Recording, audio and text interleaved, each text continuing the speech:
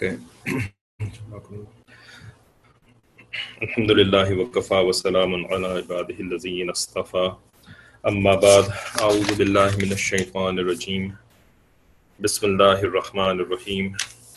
Wa qawma nuhin lamma kazzabu ar-rusula وقوم نوح لما كذبوا الرسل أغرقناهم وجعلناهم للناس آية وأعتدنا للظالمين عذابا أليما وعادا وثمود وأصحاب الرس وقرونا بين ذلك كثيرا وكلا ضربنا له الأمثال وكلا تبرنا تتبيرا ولقد أتوا على القرية التي أمطرت مطر السوء أفلم يكونوا يرونها بل كانوا لا يرجون نشورا وإذا رأوك إن يتخذونك إلا هزوا أهذا الذي بعث الله رسولا إن كاد ليضلنا عن آلهتنا لولا أن صبرنا عليها وسوف يعلمون حين يرون العذاب من أضل سبيلا أرأيت من اتخذ إلهه هواه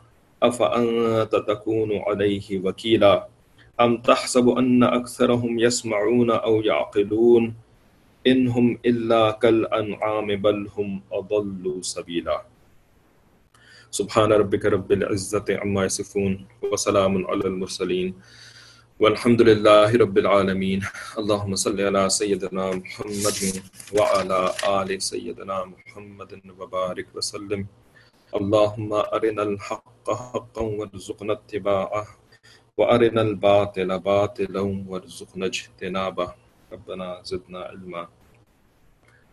تو کل جو ہم نے آیات نمبر 33 سے 36 تک پڑھی تھیں، ان کا ترجمہ، خلاصہ، تفسیر، معرف و مسائل پڑھے تھے، تو اس میں ہم نے آپ کے سامنے یہ دین کے کام میں اسسٹنس کا کانسیپٹ رکھا تھا کہ دین کے کام میں مددگاری کی ضرورت ہوتی ہے. اللہ تعالیٰ نے نظام یہ بنایا ہے کہ جو اللہ کے کام ہوتے ہیں نا، وہ بھی اس دنیا کے اندر اللہ تعالیٰ اسباب کے ذریعے سے انجام دلواتے ہیں. ٹھیک ہے، تو اس دنیا میں اسباب فرشتے بھی ہوتے ہیں، جانور بھی ہوتے ہیں. اللہ تعالیٰ اپنے کام کسی جانور سے بھی کروا سکتے ہیں. مثال کے طور پر کسی کی موت واقع کرنی ہے تو اس سے پہلے کہ ملک الموت آ کر کے اس کی جان نکالیں، اللہ تعالیٰ نے کسی سانپ کو حکم دیا کہ جا کر کے اس کو ڈس لو. سانپ کا زہر اس کے پورے جسم کے اندر پھیل گیا اور اس سے اس کی موت واقع ہو گئی. کیا مطلب؟ کیا فرشتہ نہیں تھا یہاں پہ انوالو؟ نہیں، فرشتہ تو بعد میں انوالو ہوگا اس کی روح نکالنے کے لیے، لیکن جو سبب موت بنایا اللہ تعالیٰ نے، سانپ کو بنایا. اللہ تعالیٰ اپنا کام سانپ سے کروا رہا ہے، اسی طرح سے اپنا کام انسانوں سے کروا رہے ہوتے ہیں. ٹھیک ہے، تو یہ ہمارے ذہن کا کانسیپٹ نہیں ہونا چاہیے کہ چونکہ دین کا کام ہے تو یہ تو اللہ کریں گے یا زیادہ سے زیادہ رسول کریں گے، ہمیں اس سے کیا. نہ تو ہماری اس میں انوالومنٹ کی ضرورت ہے، نہ جو ہے وہ ہم کچھ کر سکتے ہیں، اور نہ جو ہے وہ ہمارا یہ کام ہے. رائٹ، یہ تو کام کسی اور کا ہے، ایسا نہیں ہے. بلکہ اللہ تعالیٰ نے وزراء کا سلسلہ اس دنیا کے اندر بنایا ہے، اور یہ پھر ان وزراء کے لیے خوش قسمتی ہوتی ہے کہ وہ دین کے کام کے لیے اپنے آپ کو پیش کریں، اور اس کو اپنے لیے بہت بڑی سعادت سمجھنی چاہیے، اپنے لیے یعنی فائدہ مند چیز سمجھنا چاہیے کہ اپنے آپ کو دین کے کام کے لیے پیش کریں، اپنی اولادوں کو دین کے کام کے لیے پیش کریں. ٹھیک ہے، تو اس کا جو یعنی اس کا متضاد ہے یا اس کا جو اپوزٹ ہے وہ کیا ہے کہ بجائے اس کے کہ دین کے کام کے اندر مدد کریں، رائٹ، دین کے کام کے اندر اپنا حصہ ڈالیں، کنٹریبیوشن ڈالیں، اس کی بجائے جو ہے وہ دین کے کام کے اندر رخنہ اندازی کریں، رکاوٹیں ڈالیں، جو دین کا کام کرنے والے ہیں ان کا وقت ضائع کریں. رائٹ، تو یہ اس کا بالکل اپوزٹ ہو گیا نا. تو اگر ہم اس قسم کی کوئی غلطیاں کر رہے ہیں کہ بجائے اس کے کہ مدد کرنے کے اور اس کام کے اندر ہاتھ بٹانے کے، ہم الٹا جو ہے وہ ٹائم ضائع کرنے کا سبب بن رہے ہیں. ٹھیک ہے، تو ہمیں ایسا نہیں کرنا چاہیے. ٹھیک ہے، تو ہمیں پھر اپنے معاملات کا خیال رکھنا چاہیے کہ ہم کس طرح کے معاملات کر رہے ہیں. اب ٹائم ضائع کرنے کا مطلب یہ نہیں ہوتا کہ جی اب جو ہے وہ ہم ان سے اگر اپنے معاملات کے اندر مشورہ کریں گے، علمی سوال پوچھیں گے تو یہ ان کا ٹائم ضائع کرنا ہوا. بھائی یہ ان کا ٹائم ضائع کرنا نہیں ہے، یہ تو ان کا کام ہے، یہی تو دین کا کام ہے کہ وہ ہمارے مسائل کے اندر ہماری رہنمائی کریں، رائٹ، ہمارے علمی سوالات کا جواب دیں، ہمارے گھر کے مسائل کے اندر، ہمارے زندگی کے مسائل میں ہماری رہنمائی کریں، یہی تو دین کا کام ہے۔ دین کا کام کوئی اینٹ گارے کے ساتھ مسجد بنا دینا، یہ دین کا کام کوئی تھوڑی ہوتا ہے خالی، یہ تو کوئی سول انجینئر بھی کر سکتا ہے، رائٹ۔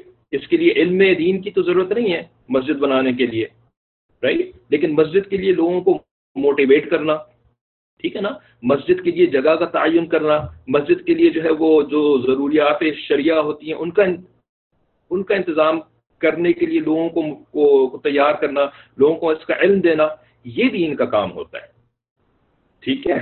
تو اب شیطان جو ہے نا وہ اس طریقے سے ہٹاتا ہے کہ نہیں نہیں وہ تو بہت مصروف ہوں گے تو میں کیا ان سے پوچھوں، یعنی ان کو دین کا کام کرنے کے لیے جو ہے وہ آپ نے فارغ کر، یعنی آپ کہہ رہے ہیں کہ نہیں ان کو ضرورت نہیں ہے، مجھے ان کو دین کا کام کروانے کی ضرورت نہیں ہے، یہ مطلب اس کا ہرگز نہیں ہے۔ تو اس وجہ سے نا اس کو مس انڈرسٹینڈ کرنے کی ضرورت نہیں ہے، بلکہ اپنے ان اعمال کو دیکھنا چاہیے کہ ہم خواہ مخواہ جو ہے وہ کسی کے کام میں رکاوٹ ڈالیں اور ان کا وقت ضائع کریں، ایسا نہیں کرنا چاہیے۔ اس کی ایک مثال ویسے 2 کلاس پہلے دی بھی تھی، ٹھیک ہے۔ تو اس کے علاوہ اور بھی ہمیں دیکھنا چاہیے اپنے اعمال کو کہ ہمارے کام جو ہے نا وہ یعنی پارٹ آف دا سلیوشن بنے، پارٹ آف دا پرابلم بننے کی کوشش نہ کریں، ٹھیک ہے۔ تو جب ہم اس طریقے سے کرتے ہیں نا تو پھر دین کا کام جو ہوتا ہے وہ اور پنپتا ہے اور اور پھیلتا ہے، رائٹ۔ اور جب وہ پھیلے گا تو پھیلنے کا مطلب کیا ہے کہ لوگوں کو اور جو ہے وہ گائیڈنس ملے گی، زیادہ لوگوں کو جو ہے گائیڈنس ملے گی، زیادہ لوگوں کو جو ہے وہ یعنی علم دین حاصل ہوگا، اور زیادہ لوگ جو ہیں وہ شیطان کے رخنہ اندازیوں سے، اس کے وسوسوں سے محفوظ ہو سکیں گے، ٹھیک ہے نا۔ اور اگر ہم ایسا نہیں کریں گے تو پھر ظاہر ہے فتنے جو ہیں وہ بہت بہت مختلف شکلوں کے فتنے موجود ہیں، ٹھیک ہے نا، صرف اس دور کے اندر موجود نہیں ہے بلکہ پچھلے دوروں کے اندر بھی موجود تھے۔ تو فتنوں کا مقابلہ کرنے کے لیے نا آپ کو لوگوں کی ضرورت ہوتی ہے، انسان، ٹھیک ہے نا۔ اب یہ بھی ایک تھوڑی سی ہماری مس انڈرسٹینڈنگ ہے کہ ہم فتنوں کا مقابلہ کرنے کے لیے جو ہے نا وہ عمارتوں کو تجویز کرتے ہیں کہ عمارتیں اس کا حل ہیں، رائٹ۔ کوئی انسٹیٹیوشنز جو ہیں وہ اسٹیبلش کر دیے، یعنی عمارتیں بنا دی ہیں، وہ اچھی اچھی جو ہے وہ عمارتیں بنا دی ہیں، ٹھیک ہے۔ بھائی عمارتیں جو ہیں وہ تو کام کرنے کے لیے آپ کو ایک چھت چاہیے ہوتی ہے، ٹھیک ہے نا، کام کرنے کے لیے آپ کو جو ہے وہ ایک جگہ چاہیے ہوتی ہے، تو اس حد تک تو عمارتوں کی اہمیت ہے، ٹھیک ہے نا، اس کو آپ اگنور نہیں کر سکتے۔ لیکن اگر آپ نے عمارتیں بنا دیں اور اس کے اندر کام کرنے والے بندے ہی نہیں ہیں تو پھر اس عمارت کا کیا فائدہ ہے؟ مسجدیں بنا دیں لیکن مسجد کے اندر امام ہی نہیں ہے، مسجد کے اندر جو ہے وہ کوئی عالم دین ہی نہیں ہے، تو پھر وہ مسجد تو شاید آباد ہو ہی نہ سکے، اور اگر ہو بھی گئی تھوڑی سی، آپ نے ذرا اپنے پیسے پمپ ان کر کے مسجد کو آباد کروا بھی دیا کسی طریقے سے، ہے نا، پش کر کر کے لوگوں کو، تو کتنی دن تک یہ آباد رہے گی؟ تھوڑے دن کے بعد یہ ابینڈن ہو جائے گی۔ دنیا کے اندر ابینڈنڈ یعنی کیا لفظ ہوتا ہے اس کے لیے اردو میں؟ بوسیدہ حالت میں، بالکل یعنی جن جو خالی مسجدیں، کتنی مسجدیں بھری پڑی ہوئی ہیں دنیا کے اندر، ایسی مسجدیں، رائٹ، کھنڈر بن جاتی ہیں، ہاں، کھنڈر بنی ہوئی مسجدیں کوئی کم ہے دنیا کے اندر، بے شمار مسجدیں ہیں۔ اور بابری مسجد کا تو ماشاءاللہ سب کو پتہ ہی ہے، رائٹ، آباد کرنے والے انسان نہیں تھے تو بابری مسجد کا کیا بنا، ہے نا۔ تو انسان، اصل چیز جو ہوتے ہیں نا وہ انسان ہوتے ہیں، انسانوں کے اوپر محنت کرنی ہوتی ہے، ٹھیک ہے۔ تو انسانوں کے اوپر محنت کرنے کے ضمن میں یعنی اس کے بعد اگلے درجے کی محنت جو ہوتی ہے وہ پھر عمارتوں کے اوپر بھی کرنی ہوتی ہے، دوسرے وسائل کے اوپر بھی کرنی ہوتی ہے، اس لیے کہ انسانوں کو جو ہے وہ صرف جو ہے وہ کتابیں نہیں چاہیے، صرف جو ہے وہ الفاظ نہیں چاہیے، صرف جو ہے وہ علم اور لیکچرز نہیں چاہیے، بلکہ انسانوں کو کھانا بھی چاہیے، رائٹ۔ اللہ تعالیٰ کا نظام ہے، کھانے کے بغیر انسان نہیں چل سکتے، چاہے وہ کتنے ہی بڑے عالم دین کیوں نہ ہو، کتنے بڑے جو ہے اللہ کے ولی کیوں نہ ہو، کھانا ان کو بھی چاہیے، پینا ان کو بھی چاہیے، رائٹ، لباس ان کو بھی چاہیے، رہنے کے لیے گھر ان کو بھی چاہیے، ٹھیک ہے نا۔ لیکن یہ چیزیں جو ہے وہ انسان کے بعد آتی ہیں، ان کی اہمیت، ٹھیک ہے۔ تو وزیر کا کانسیپٹ جو ہے وہ ہمارے لیے بہت ریلیونٹ ہے اگر ہم اپنے اور اپنے آنے والے نسلوں کی ایمان کی حفاظت چاہتے ہیں. ٹھیک ہے، تو ہمیں اپنے آپ کو بھی وزیر کے طور پر پیش کرنا چاہیے اور ہمیں جو ہے وہ اپنی اولادوں کو بھی وزیر کے طور پر پیش کرنا چاہیے. آگے اب یہی کانسیپٹ جو ہے وہ اور مزید کھلتا ہے کہ اللہ تعالیٰ پھر دوسری قوموں کا جو کہ پہلے گزر چکی ہیں ان کا بھی ذکر فرماتے ہیں. یعنی موسیٰ علیہ السلام کا ذکر تو 2 آیتوں کے اندر ہو چکا. اب آگے وقوم نوح اور نوح علیہ السلام کی قوم لما کذبوا الرسل، جب انہوں نے تکذیب کری رسل کی، اللہ کے رسولوں کی، اغرقناہم، ہم نے ان کو ڈبو دیا، جیسے طوفان نوح کا سب کو پتہ ہے. وجعلناہم للناس آیا، اور ہم نے ان کو انسانوں کے لیے ایک نشانی بنا دیا. کیسی نشانی؟ عبرت والی نشانی، رائٹ، ڈرانے کے لیے نشانی بنا دیا کہ تم کرو گے تو تمہارے ساتھ بھی ایسا ہو سکتا ہے. وَأَعْتَدْنَا لِلظَّالِمِينَ، اور ہم نے تیار کر کے رکھا ہے ظلم کرنے والوں کے لیے عذاباً علیما، ایک دردناک المناک عذاب. ٹھیک ہے، ظالم کون؟ گنہگار جو ظلم کرتے ہیں، اللہ تعالیٰ کے مقام اور مرتبے کو نہیں پہچانتے، اللہ تعالیٰ کی عزت نہیں کرتے، اللہ تعالیٰ کی بات نہیں مانتے، اللہ تعالیٰ کے قرآن کے ساتھ ظلم کرتے ہیں. یعنی اللہ تعالیٰ کے قرآن کو جو مقام دینا چاہیے اس کو وہ مقام نہیں دیتے، بلکہ اس کو بہت ہی کم درجے کا مقام دیتے ہیں، جبکہ دنیا کی دوسری کتابوں کو بہت بڑا مقام دیتے ہیں. انسائکلوپیڈیا، او ہو کتنی اہم چیز ہے، یہ پڑھتے بھی ہیں، بچوں کو پڑھواتے بھی ہیں. جن لوگوں کو ذرا پڑھنے لکھنے کا زیادہ شوق ہوتا ہے، گھروں کے اندر انسائکلوپیڈیا رکھی ہوئی ہوتی ہیں، ایک سے ایک، امریکانا اور برٹانیکا اور آج کل وہ وکیپیڈیا انسائکلوپیڈیاز، رائٹ. تو بڑا ریلیجسلی جو ہے نا وہ ہم بچوں کو پڑھواتے ہیں وہ انسائکلوپیڈیاز. تو اللہ کے قرآن کے ساتھ تو ہمارا ایسا رویہ نہیں ہے، تو پھر اللہ کے قرآن کے ساتھ یہ ظلم ہوتا ہے. ٹھیک ہے، تو جب کوئی ظلم کرتا ہے نا تو پھر اس کے ساتھ بھی تو ظلم ہونا ہوتا ہے نا، رائٹ. عدل کا بدلہ تو ہونا ضروری ہے.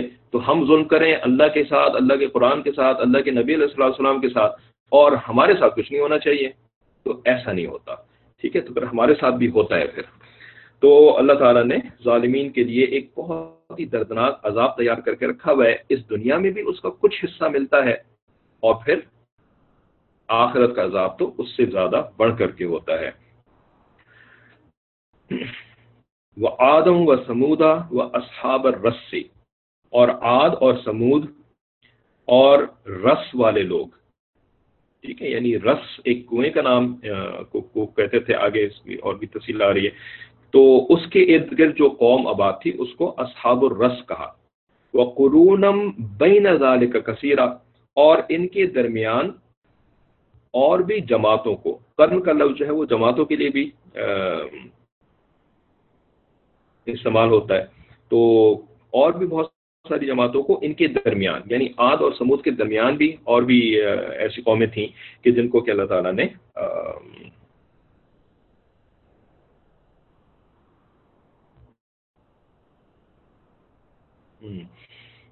نے ان کو عذاب دیا، جہنم کا عذاب دیا یا دنیا کے اندر عذاب دیا، جیسے بھی وہ معاملہ ہوا. وَكُلًّا ضَرَبْنَا لَهُ الْأَمْثَالَ، اور سب کو یا سب کے لیے ہم نے بنائی مثالیں، سب کو کہہ سنائی ہم نے مثالیں. جیسے پہلے بھی آپ لوگوں کو بتایا تھا کہ اسٹرائکنگ این ایگزامپل. ٹھیک ہے، to strike an example for them, یہ انگریزی زبان کا بھی ایک محاورہ ہے، اور عربی کے لیے عربی زبان کے اندر بھی اس کے لیے ضربنا کا لفظ استعمال ہوتا ہے. ضربنا کا ویسے مطلب ہوتا ہے کہ ہم نے ماری ایک مثال. ٹھیک ہے نا، مثال مارنا اردو میں ہم اس طرح سے عمومی طور پر استعمال نہیں کرتے. ٹھیک ہے، تو ہم نے ان سب کو کہہ سنائی مثالیں، یعنی اللہ تعالیٰ نے مثالوں کے ذریعے سے ان کو باتیں سمجھائیں. ٹھیک ہے، وَكُلًّا تَبَّرْنَا تَتْبِيرًا، اور سب کو کھو دیا ہم نے غارت کر کے. تو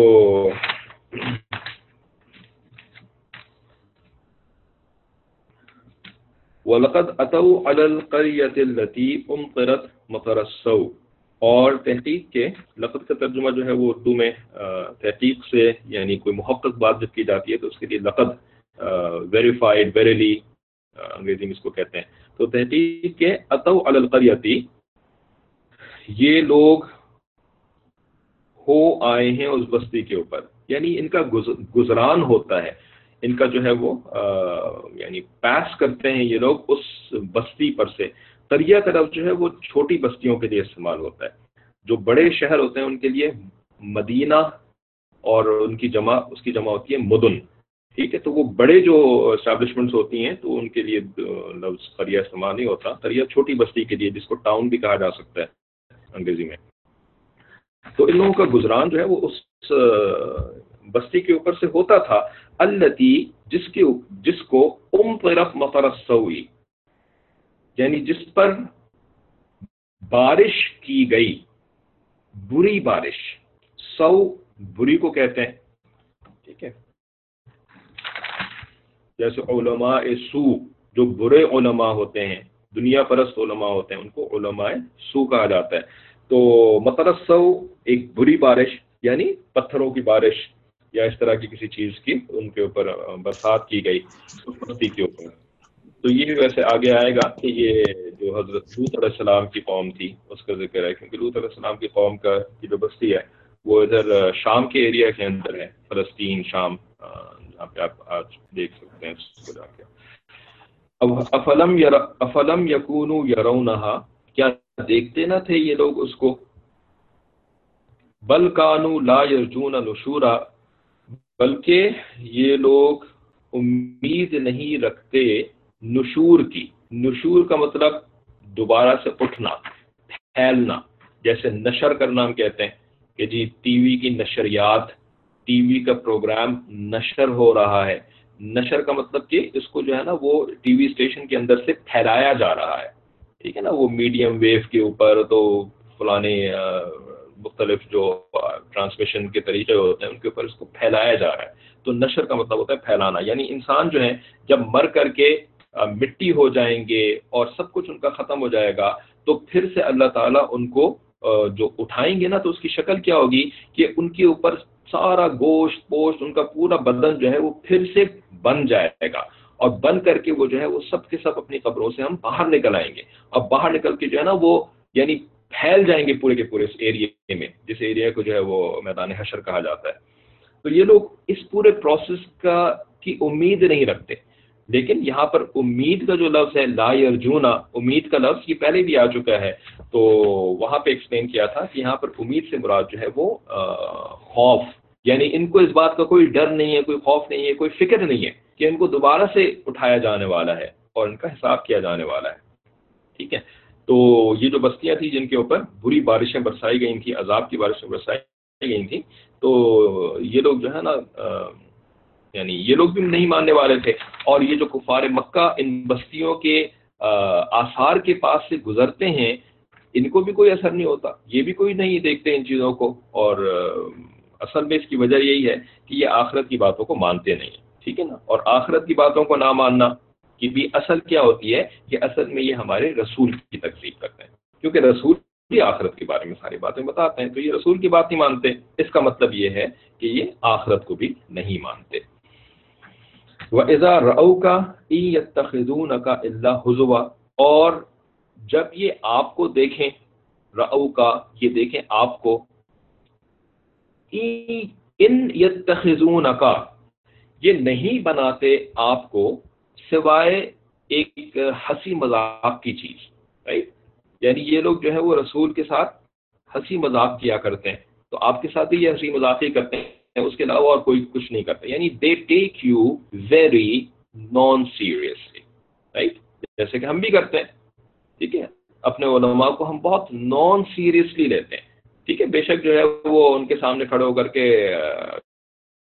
جو ہے وہ قہقہے مارنا نہیں شروع کر دیتے ہوں گے, یا وہ لوگ پتہ نہیں وہ لوگ بھی قہقہے مارتے تھے کہ نہیں مارتے تھے. ٹھیک ہے نا, تو ایسا تو ویسے نہیں ہے کہ ہر وقت جو ہے وہ نبی علیہ السلام کو دیکھ کر کے جو ہے وہ ہاں ہاں کرنا شروع کر دیتے تھے اور الٹی سیدھی جو ہے وہ یعنی سائنس بنانا شروع کر دیتے تھے. ٹھیک ہے نا, لیکن اللہ تعالیٰ نے ان کے ایٹیٹیوڈ کو, ٹھیک ہے نا, وہ یہی کہا نا کہ وہ یتخذونک الا ہزوا. ٹھیک ہے, تو یعنی جو ایک کانسٹنٹ ایٹیٹیوڈ تھا ان کا نبی علیہ السلام کے ساتھ, وہ وہی ایٹیٹیوڈ تھا جو کہ ہمارے دور کے اندر بھی نہ ماننے والوں کا ہوتا ہے, کہ وہ علماء کو نان سیریسلی لیتے ہیں, اور نان سیریسلی ہی کو جو ہے نا وہ ہزوا کہہ دیتے ہیں.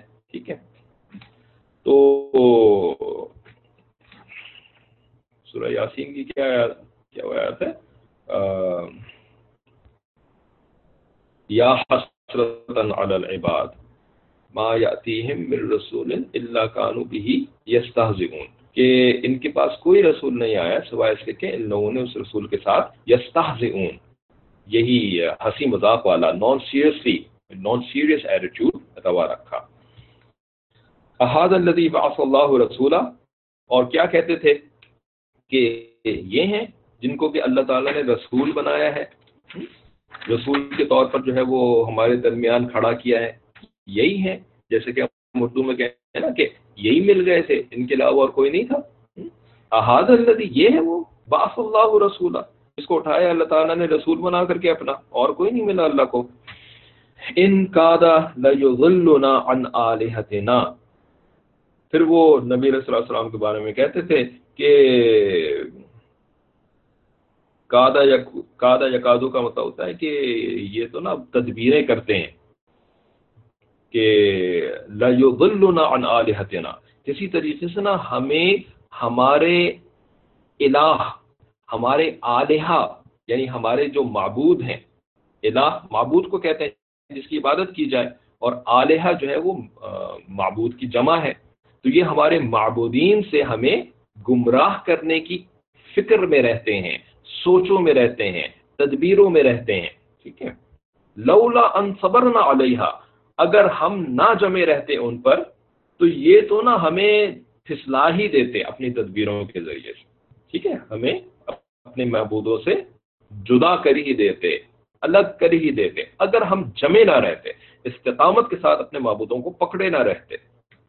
وَسَوْفَ يَعْلَمُونَ حِينَ يَرَوْنَ الْعَذَابَ مَنْ أَضَلُّ سَبِيلًا، اور ان قریب یہ لوگ جان لیں گے، حِينَ اس لمحے، اس وقت میں، يَرَوْنَ الْعَذَابَ جب یہ عذاب کو دیکھیں گے، من اضل سبیلا کہ کون راستے کے اعتبار سے، رائٹ، کون راستے کے اعتبار سے گمراہ تھا، من اضل سبیلا، ٹھیک ہے نا، کہ کس کا راستہ گمراہی کا راستہ تھا، رسول کا راستہ گمراہی کا راستہ تھا کہ وہ ان لوگوں کو نعوذ باللہ گمراہ کر رہے ہوتے تھے ان کے معبودوں سے، یعنی گمراہ کا لفظ جو ہے یہ تو بڑا نیگیٹو لفظ ہے نا، تو یہ لوگ کہتے تھے نا کہ رسول جو ہے وہ ہمیں گمراہ کر دیں گے، یعنی راہ سے گم کر دیں گے۔ گمراہ کا لفظ کیا ہے؟ گم، راہ، راہ سے گم، یعنی اصل راہ جو ہے وہ تو ان بتوں والی راہ ہے، اور یہ رسول صاحب جو ہے نا، جو کہ آ کر کے کلیم کر رہے ہیں کہ یہ رسول ہیں، یہ ہمیں اس صحیح اصل راہ سے گم کر دیں گے، ٹھیک ہے۔ تو اللہ تعالیٰ جواب کیا دے رہے ہیں کہ کون سی والی راہ اصل راہ ہے، یہ تو جب یہ عذاب کو دیکھیں گے نا تب ان کو لگ پتا جائے گا، ٹھیک ہے نا، کہ اصل راہ کون سی تھی اور کون گم راہ کر رہا تھا اور کون سیدھی راہ پر لانے کی کوشش کر رہا تھا۔ ارأیتا، کیا آپ نے دیکھا، من اس کو، اتخذ الہہ ہوا، جس نے کہ پکڑ لیا، اتخذ یتخذو، جیسے اوپر آیا تھا نا اتخذون کا، کہ انہوں نے پکڑا ہوا ہے، لیا ہوا ہے آپ کو، یعنی بنایا ہوا ہے آپ کو، اللہ ہوا، بس ایک ہنسی مذاق والی چیز، ٹھیک ہے۔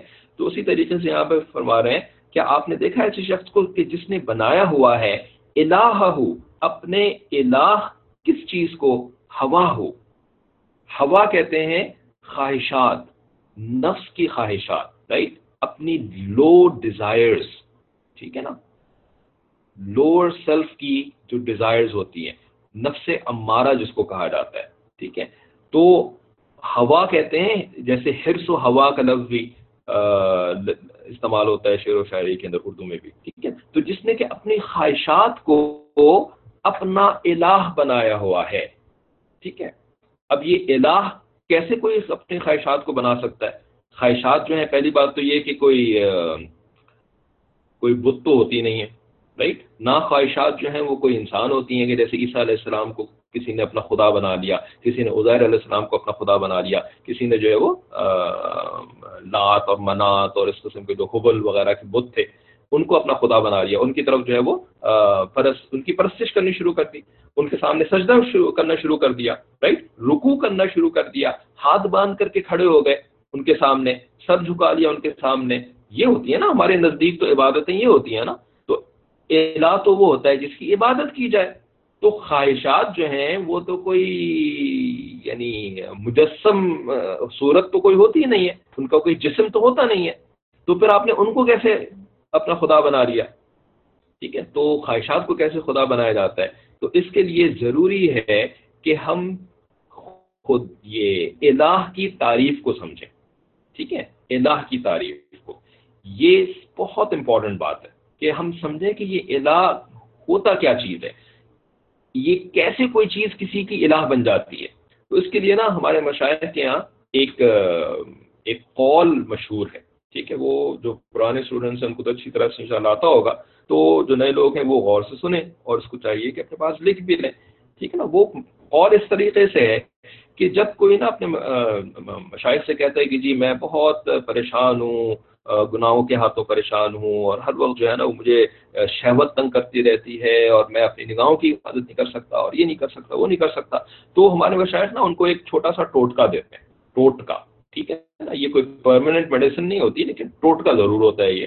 ٹھیک ہے نا، ہوتا ہے نا کہ بھئی آپ کوئی فار ایگزامپل کورونا وائرس ہو گیا، ٹھیک ہے نا، اب یہ جو ڈاکٹر حضرات ہیں ان کے نزدیک تو جی کورونا وائرس کا مطلب یہ ہے کہ آپ کوارنٹین میں جائیں، اور اس کے بعد جو ہے وہ آپ کو جو ہے وہ بہت ہی انٹینسو کیئر کے اندر رکھا جائے گا، اور یہ ہوگا وہ ہوگا. پھر کہیں جا کر کے لوگ جو ہے نا وہ ہسپتال سے بہت دنوں کے بعد واپس آتے ہیں. اور ایک ہیں جی کہ ہمارے ماشاءاللہ کوئی بزرگ صاحب فرما رہے ہیں کہ جی وہ نیم کے پتے جو ہے نا وہ آپ ان کا پاؤڈر بنائیں، اور ان نیم کے پتوں کے پاؤڈر کو جو ہے نا وہ آپ اپنے منہ میں رکھ لیں اور حلق کے اندر اتاریں کہ نیم کی جو ہے وہ کرواہٹ جو ہے وہ آپ کے حلق میں بھی پہنچے، تو آپ کا کرونا وائرس جو ہے نا وہ ایک دن کے اندر ختم ہو جائے گا. اور ماشاءاللہ میں نے اس کو بھی دیا، اس کو بھی فائدہ ہو گیا، اس کو بھی دیا، اس کو بھی فائدہ ہو گیا، اس کو بھی دیا، اس کو بھی فائدہ ہو گیا.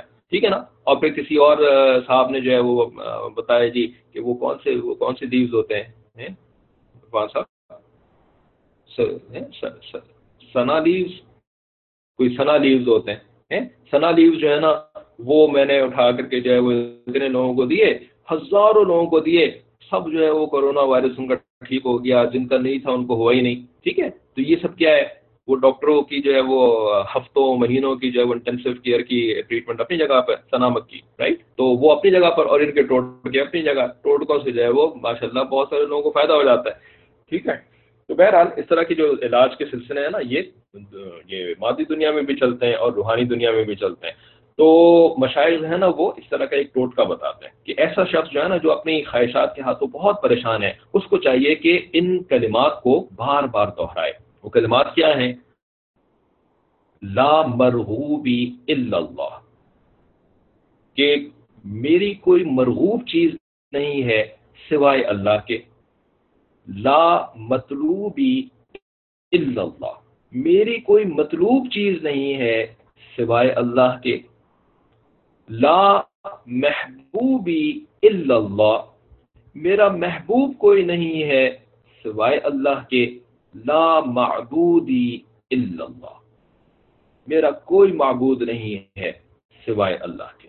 لا مرغوبی الا اللہ، لا مطلوبی الا اللہ، لا محبوبی الا اللہ، لا الہ الا اللہ. ٹھیک ہے، تو یہ 4 کلمات ہیں. ان کلمات کو ایسے شخص کو چاہیے کہ بار بار جو ہے نا وہ اس کا ورد کرتا رہے، وظیفہ کرتا رہے اس کا.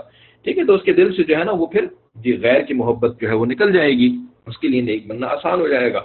ٹھیک ہے، تو اب یہ جو کلمات ہیں، ان کلمات کو ویسے تو ہم نے بہت سالوں پہلے سنا، اور لیکن جب غور کیا نا اس کے اوپر اور اپنے مشائخ کی دیگر باتوں سے ان کی روشنی میں اس کو سمجھنے کی جب کوشش کری نا، تو پھر بات بہت ہی عجیب کھل کر کے سامنے آئی. بہت ہی تفصیل ہے اس کے اندر، کہ ان کلمات میں ایک ترتیب ہے، رائٹ. یہ بے ترتیب نہیں ہے کہ آپ الٹا سیدھا پڑھنا شروع کریں، لا معبودی الا اللہ، پھر لا مطلوبی الا اللہ، پھر لا مرغوبی الا اللہ، پھر لا محبوبی الا اللہ. ترتیب الٹ نہیں سکتے، بالکل اسی ترتیب میں پڑھنا ہے. تو اس ترتیب کے مطلب کیا ہے؟ تو اس کو پھر ہمارے مشائخ نے دیگر مقامات پہ پھر سمجھایا. ان کو پھر آپ کو کوریلیٹ کرنا ہوتا ہے، کوریلیٹ کر کے پھر آپ کے سامنے ایک کمپلیٹ پکچر آتی ہے، ورنہ ایسے ایک چیز بات سن کر کے کمپلیٹ پکچر سامنے نہیں آتی. تو سب سے پہلے نا انسان کے دل میں اصل میں رغبت پیدا ہوتی ہے. رغبت کہتے ہیں دل کے میلان کو، آپ کا دل کسی طرف مائل ہونا شروع ہوتا ہے، ٹھیک ہے نا، تھوڑی اس کی نا وہ چیز اچھی لگنی شروع ہو جاتی ہے، تو پھر میلان شروع ہوتا ہے آپ کا، آپ مائل ہوتے ہیں اس کی طرف، رائٹ، آپ کا ذہن اس طرف ذرا جانا شروع ہوتا ہے، بار بار جانا شروع ہوتا ہے، تو اس کو کہتے ہیں رغبت، ٹھیک ہے۔ یہ رغبت جو ہوتی ہے نا، اگر اس کو آپ وہیں پہ کنٹرول نہ کریں، کیا کہہ رہی ہیں، میں ان کو کلاس چیٹ میں لکھ دوں کن کو، تو اچھا کلاس چیٹ میں لکھ دو، ہاں ہاں آپ لکھنا چاہیں بالکل لکھ دیں، سب کو رومن میں لکھیں گے غالباً، ٹھیک ہے۔ تو رغبت کو اگر آپ چیک نہ کریں، اس کو اگر آپ وہیں پہ روکیں نہ، ٹھیک ہے، تو یہ رغبت جو ہوتی ہے نا پھر بڑھتی ہے، کیونکہ جب آپ کا میلان ایک طرف ہو جائے تو اب آپ جو ہے نا اس کی طرف متوجہ ہو جاتے ہیں، ٹھیک ہے نا، وہ چیز پہلے ہی آپ کو تھوڑی تھوڑی اچھی لگ رہی تھی، اب جب آپ اس کی طرف متوجہ ہوتے ہیں نا تو پھر وہ اور اچھی لگنی شروع ہوتی ہے، اس کی اچھائیاں جو بھی اچھی یعنی حقیقی اچھائیاں ہیں یا جھوٹی اچھائیاں ہیں، جو بھی ہیں، بہرحال آپ کو تو اچھائیاں لگ رہی ہیں نا، تو وہ اچھائیاں جو ہے نا پھر اور آپ کے سامنے واضح ہونا شروع ہو جاتی ہیں، ٹھیک ہے نا۔ جب اس رغبت کو آپ کنٹرول کرنے کے بجائے، روکنے کے بجائے، آپ الٹا واقعی اس رغبت کو بڑھائیں، اب آپ اس چیز کی طرف متوجہ ہوں گے، جب متوجہ ہوں گے نا تو پھر اس کی اور اچھائیاں آپ کے سامنے کھلیں گی، پھر آپ کا نیکسٹ سٹیپ کیا ہوگا، نیکسٹ آپ کے دل کی کیفیت کیا ہوگی، مطلوب، you will want to acquire it, right, اس کو آپ طلب کرنا چاہیں گے، حاصل کرنا چاہیں گے، ٹھیک ہے نا۔ اب حاصل کرنے کے لیے پھر آئیڈیاز بھی آئیں گے، وہ شیطان صاحب بھی پھر جن ماموں بھی پھر ساتھ ساتھ مدد کرتے ہیں، اس کے اندر آئیڈیاز ڈالتے ہیں، ہے نا، کہ کیسے اس کو ایکوائر کرنا ہے، کیسے اس کو حاصل کرنا ہے۔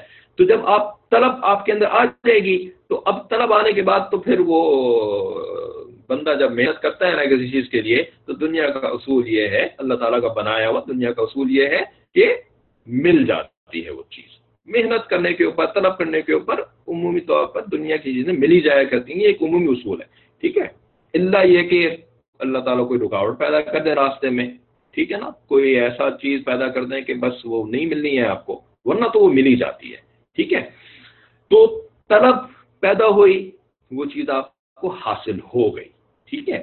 اب جب حاصل ہو گئی تو اب کیا ہوا، مطلب اس کا حاصل ہونے کا مطلب کیا ہے، کوئی بتا سکتا ہے اس کا مطلب، کہ حاصل ہونے کا مطلب کیا ہے، جس سے کہ پھر آپ اگلے درجے میں جاتے ہیں، محبوب، حاصل ہونے کا مطلب کیا ہوتا ہے، ذرا بتائیں نا، حاصل ہونے، کوئی چیز آپ کو حاصل ہو گئی، تو اب کیا ہوگا جب آپ کو وہ چیز حاصل ہو گئی، تو پھر یہ حاصل ہونا پھر نیکسٹ لیول پہ کہاں کیسے جاتا ہے، محبوبیت پہ کیسے جاتا ہے، کنٹرول، آپ کو اس کے اوپر کنٹرول حاصل ہو گیا، یا وہ آپ کے اوپر کنٹرول کرنا شروع ہو گئی، ٹھیک ہے، ہاں ٹھیک ہے، یہاں صحیح جواب آیا ہے خواتین کی طرف، جب کوئی چیز آپ کو حاصل ہو جاتی ہے تو وہ آپ کے پاس آ جاتی ہے، ان ادر ورڈز، تو جب وہ چیز آپ کے پاس آ جاتی ہے تو اس کو کیا کہتے ہیں، آپ اس چیز کی صحبت میں ہیں اب، رائٹ، آپ اس چیز کی صحبت میں آ گئے اب، اور صحبت وہ بھی کسی ایسی چیز کی جس کو کہ آپ طلب کر رہے تھے، جس کی طرف آپ کی رغبت تھی، دل کی میلان تھا آپ کا، وہ آپ کے پاس آ گئی، تو اب کیا ہوگا، صحبت سے محبت پیدا ہوتی ہے، رائٹ، جب ایسی کسی چیز کی صحبت میں آپ رہیں نا، ساس کی صحبت میں رہنے سے محبت پیدا نہیں ہوتی، اس لیے کہ ساس کی طرف میلان ہی نہیں تھا، ساس کی طلب ہی نہیں تھی، ساس تو نہ ہی ہوتی تو زیادہ اچھی تھی، تو ساس کی صحبت میں ماشاءاللہ رہتی ہیں بہویں، سالوں سال رہتی ہیں، ساس کی محبت تو پیدا نہیں ہوتی، کیونکہ طلب اور میلان نہیں تھا نا اس طرف، ٹھیک ہے۔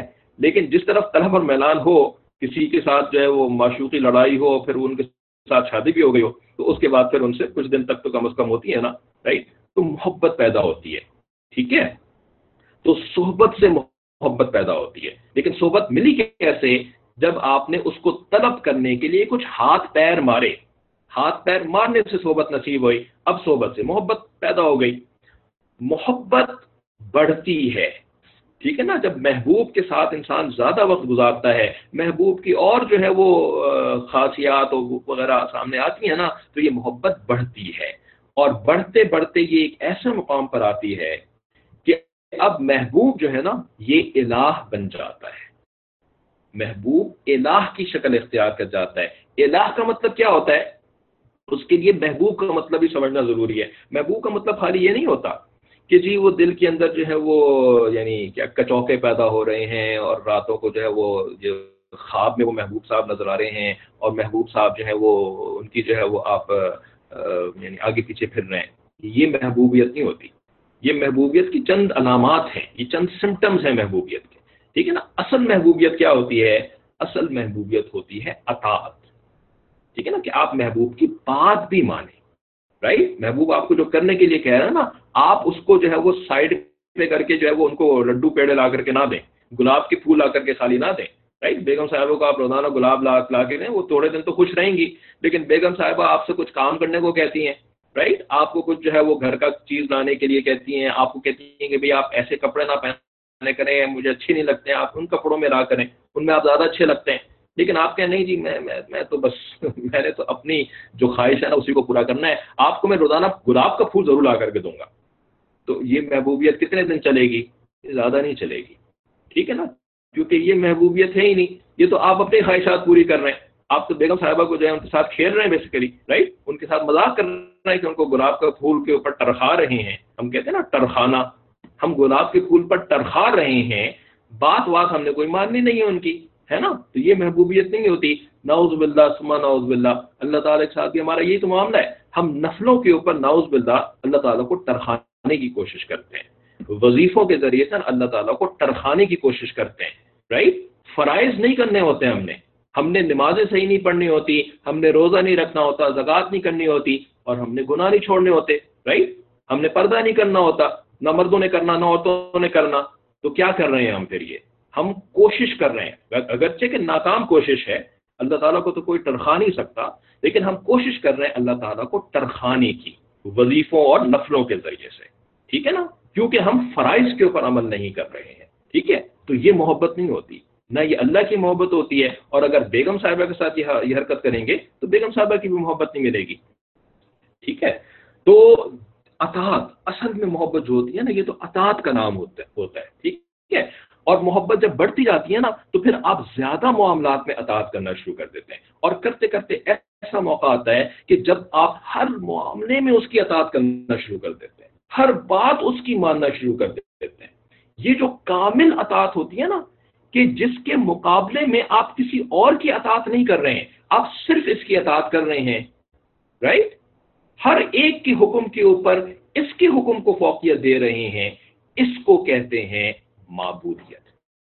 یہ ہوتا ہے الہ بنا لینا کسی کو، اس کو معبودیت کہتے ہیں، ٹھیک ہے نا۔ تو اب بات سمجھ میں شروع سے، لا مرغوبی الا اللہ، لا مطلوبی الا اللہ، لا محبوبی الا اللہ، لا الہ الا اللہ، ٹھیک ہے۔ تو الہ کا تو یہ مطلب ہوتا ہے، ٹھیک ہے۔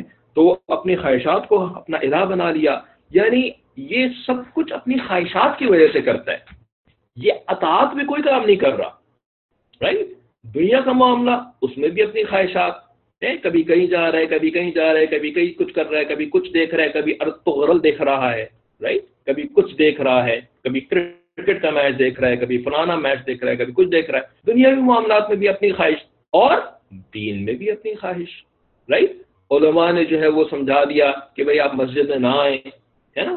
اکابر علماء کرام نے پوری اپنی حکمت اور ساری چیزوں کو سامنے رکھ کر کے، رائٹ، کہ بھئی ایسے ہی کرنا چاہیے، اس وقت خیر اسی کے اندر ہے کہ بزرگ لوگ جو ہیں وہ مسجد میں نہ آئیں، رائٹ، جو بیمار ہیں وہ مسجد میں نہ آئیں، ٹھیک ہے نا۔ لیکن دیکھیں کتنے لوگوں نے اس کے اوپر عمل کیا، کتنے لوگوں نے عمل کیا؟ ہم نے تو یہی سنا، رائٹ، کہ سارے ہی مسجد میں آ رہے ہیں۔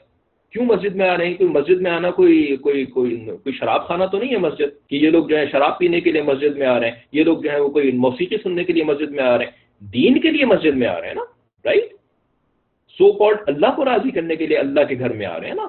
لیکن اطاعت اس میں نہیں ہے، رائٹ۔ یہ جو مسجد میں آنا ہے یہ اطاعت سے خالی ہے۔ یہ کون سی والا مسجد میں آنا ہے؟ یہ کون سا والا دین ہے؟ یہ نفس پرستی والا دین ہے، رائٹ، یہ خواہشات پرستی والا دین ہے۔ اسی کو کہتے ہیں افرأیت من اتخذ الہہ ہوا، تم نے اپنی خواہشات کو اپنا خدا بنا لیا ہے. ٹھیک ہے، تو الہ کا یہ مفہوم ہوتا ہے. اللہ کرے کہ ہمیں بات سمجھ میں آ جائے. افانت تکون علیہ وکیلا، کہ کیا آپ یعنی ان کے وکیل بنیں گے. افانت، کیا پھر آپ ان لوگوں کے جو ہے وکیل بنیں گے. وکیل کا مطلب ہوتا ہے ذمہ دار، جو کسی کے بہاف کے اوپر کوئی کام کرتا ہے، ذمہ داری لے لیتا ہے اس کے کام کی. جیسے کہ ابھی زکوٰۃ کی جو ورک شاپ ہوئی تھی، ٹھیک ہے، تو اس کے اندر کیا تھا کہ جی آپ اپنی زکوٰۃ جو ہے وہ کسی شخص کے حوالے کر دیں، اس کو زکوٰۃ کا وکیل بنا دیں. اب وہ شخص جو ہے نا آپ کی زکوٰۃ کو جو ہے وہ ضرورت مندوں میں وقتاً فوقتاً ڈسٹریبیوٹ کرتا رہے. جیسے مدرسے میں آپ زکوٰۃ دیتے ہیں، ٹھیک ہے نا، تو مدرسے کی بلڈنگ کو تو آپ زکوٰۃ نہیں دے سکتے کیونکہ آپ نے کسی کو مالک نہیں بنایا. زکوٰۃ کے لیے مالک بنانا ضروری ہے. ٹھیک ہے، تو مدرسے کے اندر بہت سارے بچے پڑھتے ہیں، 1000 بچے، 2000 بچے، ٹھیک ہے نا. تو اب اس کے اندر بہت سارے بچے ایسے ہوتے ہیں کہ جو کہ مستحق زکوٰۃ ہوتے ہیں. آپ سب کو جا کر کے زکوٰۃ نہیں دے سکتے، ٹھیک ہے نا. ہر ایک کو کیسے آپ دیکھیں گے کہ وہ مستحق زکوٰۃ ہے، ہر ایک کے ہاتھ میں کیسے جا کر کے دیں گے. تو مدرسے کے جو محتمم صاحب ہوتے ہیں، پرنسپل صاحب ہوتے ہیں، آپ ان کو اپنی زکوٰۃ کا وکیل بنا دیتے ہیں، آپ ان کو اپنی زکوٰۃ ہینڈ اوور کر دیتے ہیں. ٹھیک ہے نا. اب وہ ذمہ دار ہو گئے آپ کی زکوٰۃ کے، آپ کی طرف سے زکوٰۃ ادا ہو گئی، رائٹ.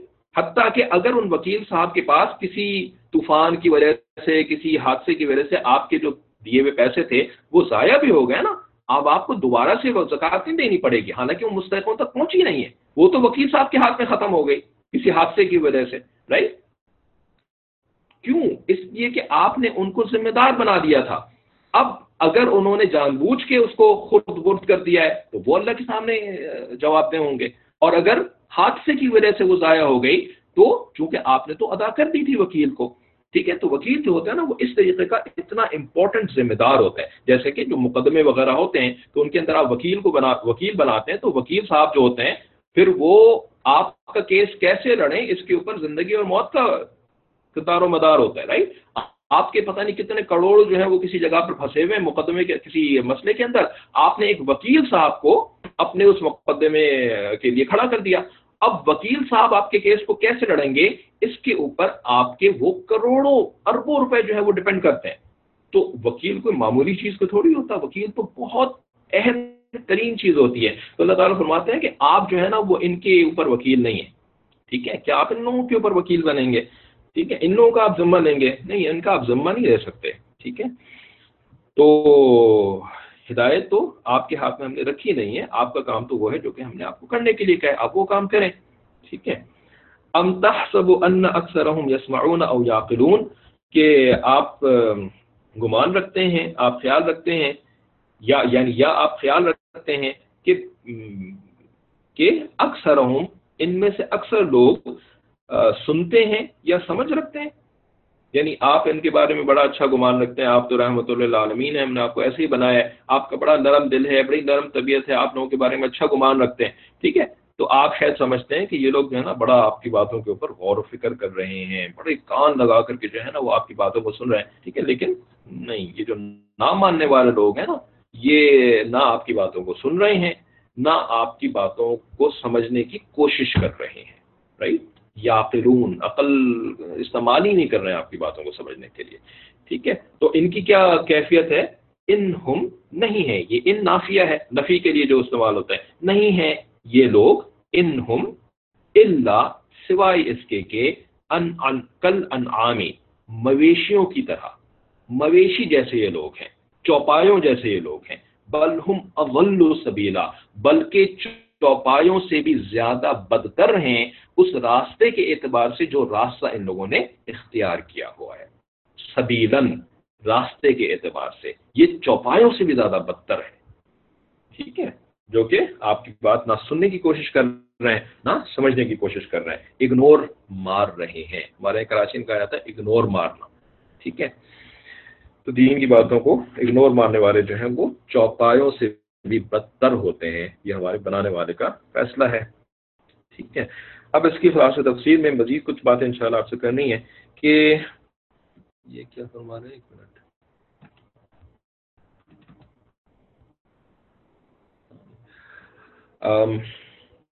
قوم نوح کو بھی، یعنی پیچھے جو موسیٰ علیہ السلام کی قوم کا ذکر ہوا تو اس کے بعد اب قوم نوح کے بارے میں کہ قوم نوح کو بھی ان کے زمانے میں ہم ہلاک کر چکے ہیں، جن کی ہلاکت اور سبب ہلاکت کا بیان یہ ہے کہ جب انہوں نے پیغمبروں کو جھٹلایا تو ہم نے ان کو طوفان میں غرق کر دیا اور ہم نے ان کے واقعے کو لوگوں کی عبرت کے لیے نشان بنا دیا. ٹھیک ہے، وقوم نوح لما كذبوا الرسل اغرقناهم وجعلناهم للناس آیہ، لوگوں کے لیے نشان عبرت بنا دیا. یہ تو دنیا میں ان کی سزا ہوئی. وَأَعْتَدْنَا لِلظَّالِمِينَ عَذَابًا أَلِيمًا، اور آخرت میں ہم نے ان ظالموں کے لیے دردناک سزا تیار کر رکھی ہے. وَعَادًا وَثَمُودَ وَأَصْحَابَ الرَّسِّ وَقُرُونًا بَيْنَ ذَلِكَ كَثِيرًا، اور ہم نے عاد اور سمود اور اصحاب الرس اور ان کے بیچ میں بہت سی امتوں کو ہلاک کیا، اور ہم نے امم مذکورہ میں سے، یعنی جو ذکر کی گئی ہیں امتیں یہاں پر، تو ان میں سے ہر ایک کی ہدایت کے واسطے عجیب یعنی مؤثر اور بلیغ مضامین بیان کیے، اور جب نہ مانا انہوں نے تو ہم نے سب کو بالکل ہی برباد کر دیا. ٹھیک ہے، تو اب یہ برباد جو کر دیا تو دنیا کے اندر برباد کر دیا نا. ٹھیک ہے، آخرت کی بربادی کا تو الگ ذکر ہے، وَآتَتْنَا لِلظَّالِمِينَ عَذَابًا أَلِيمًا.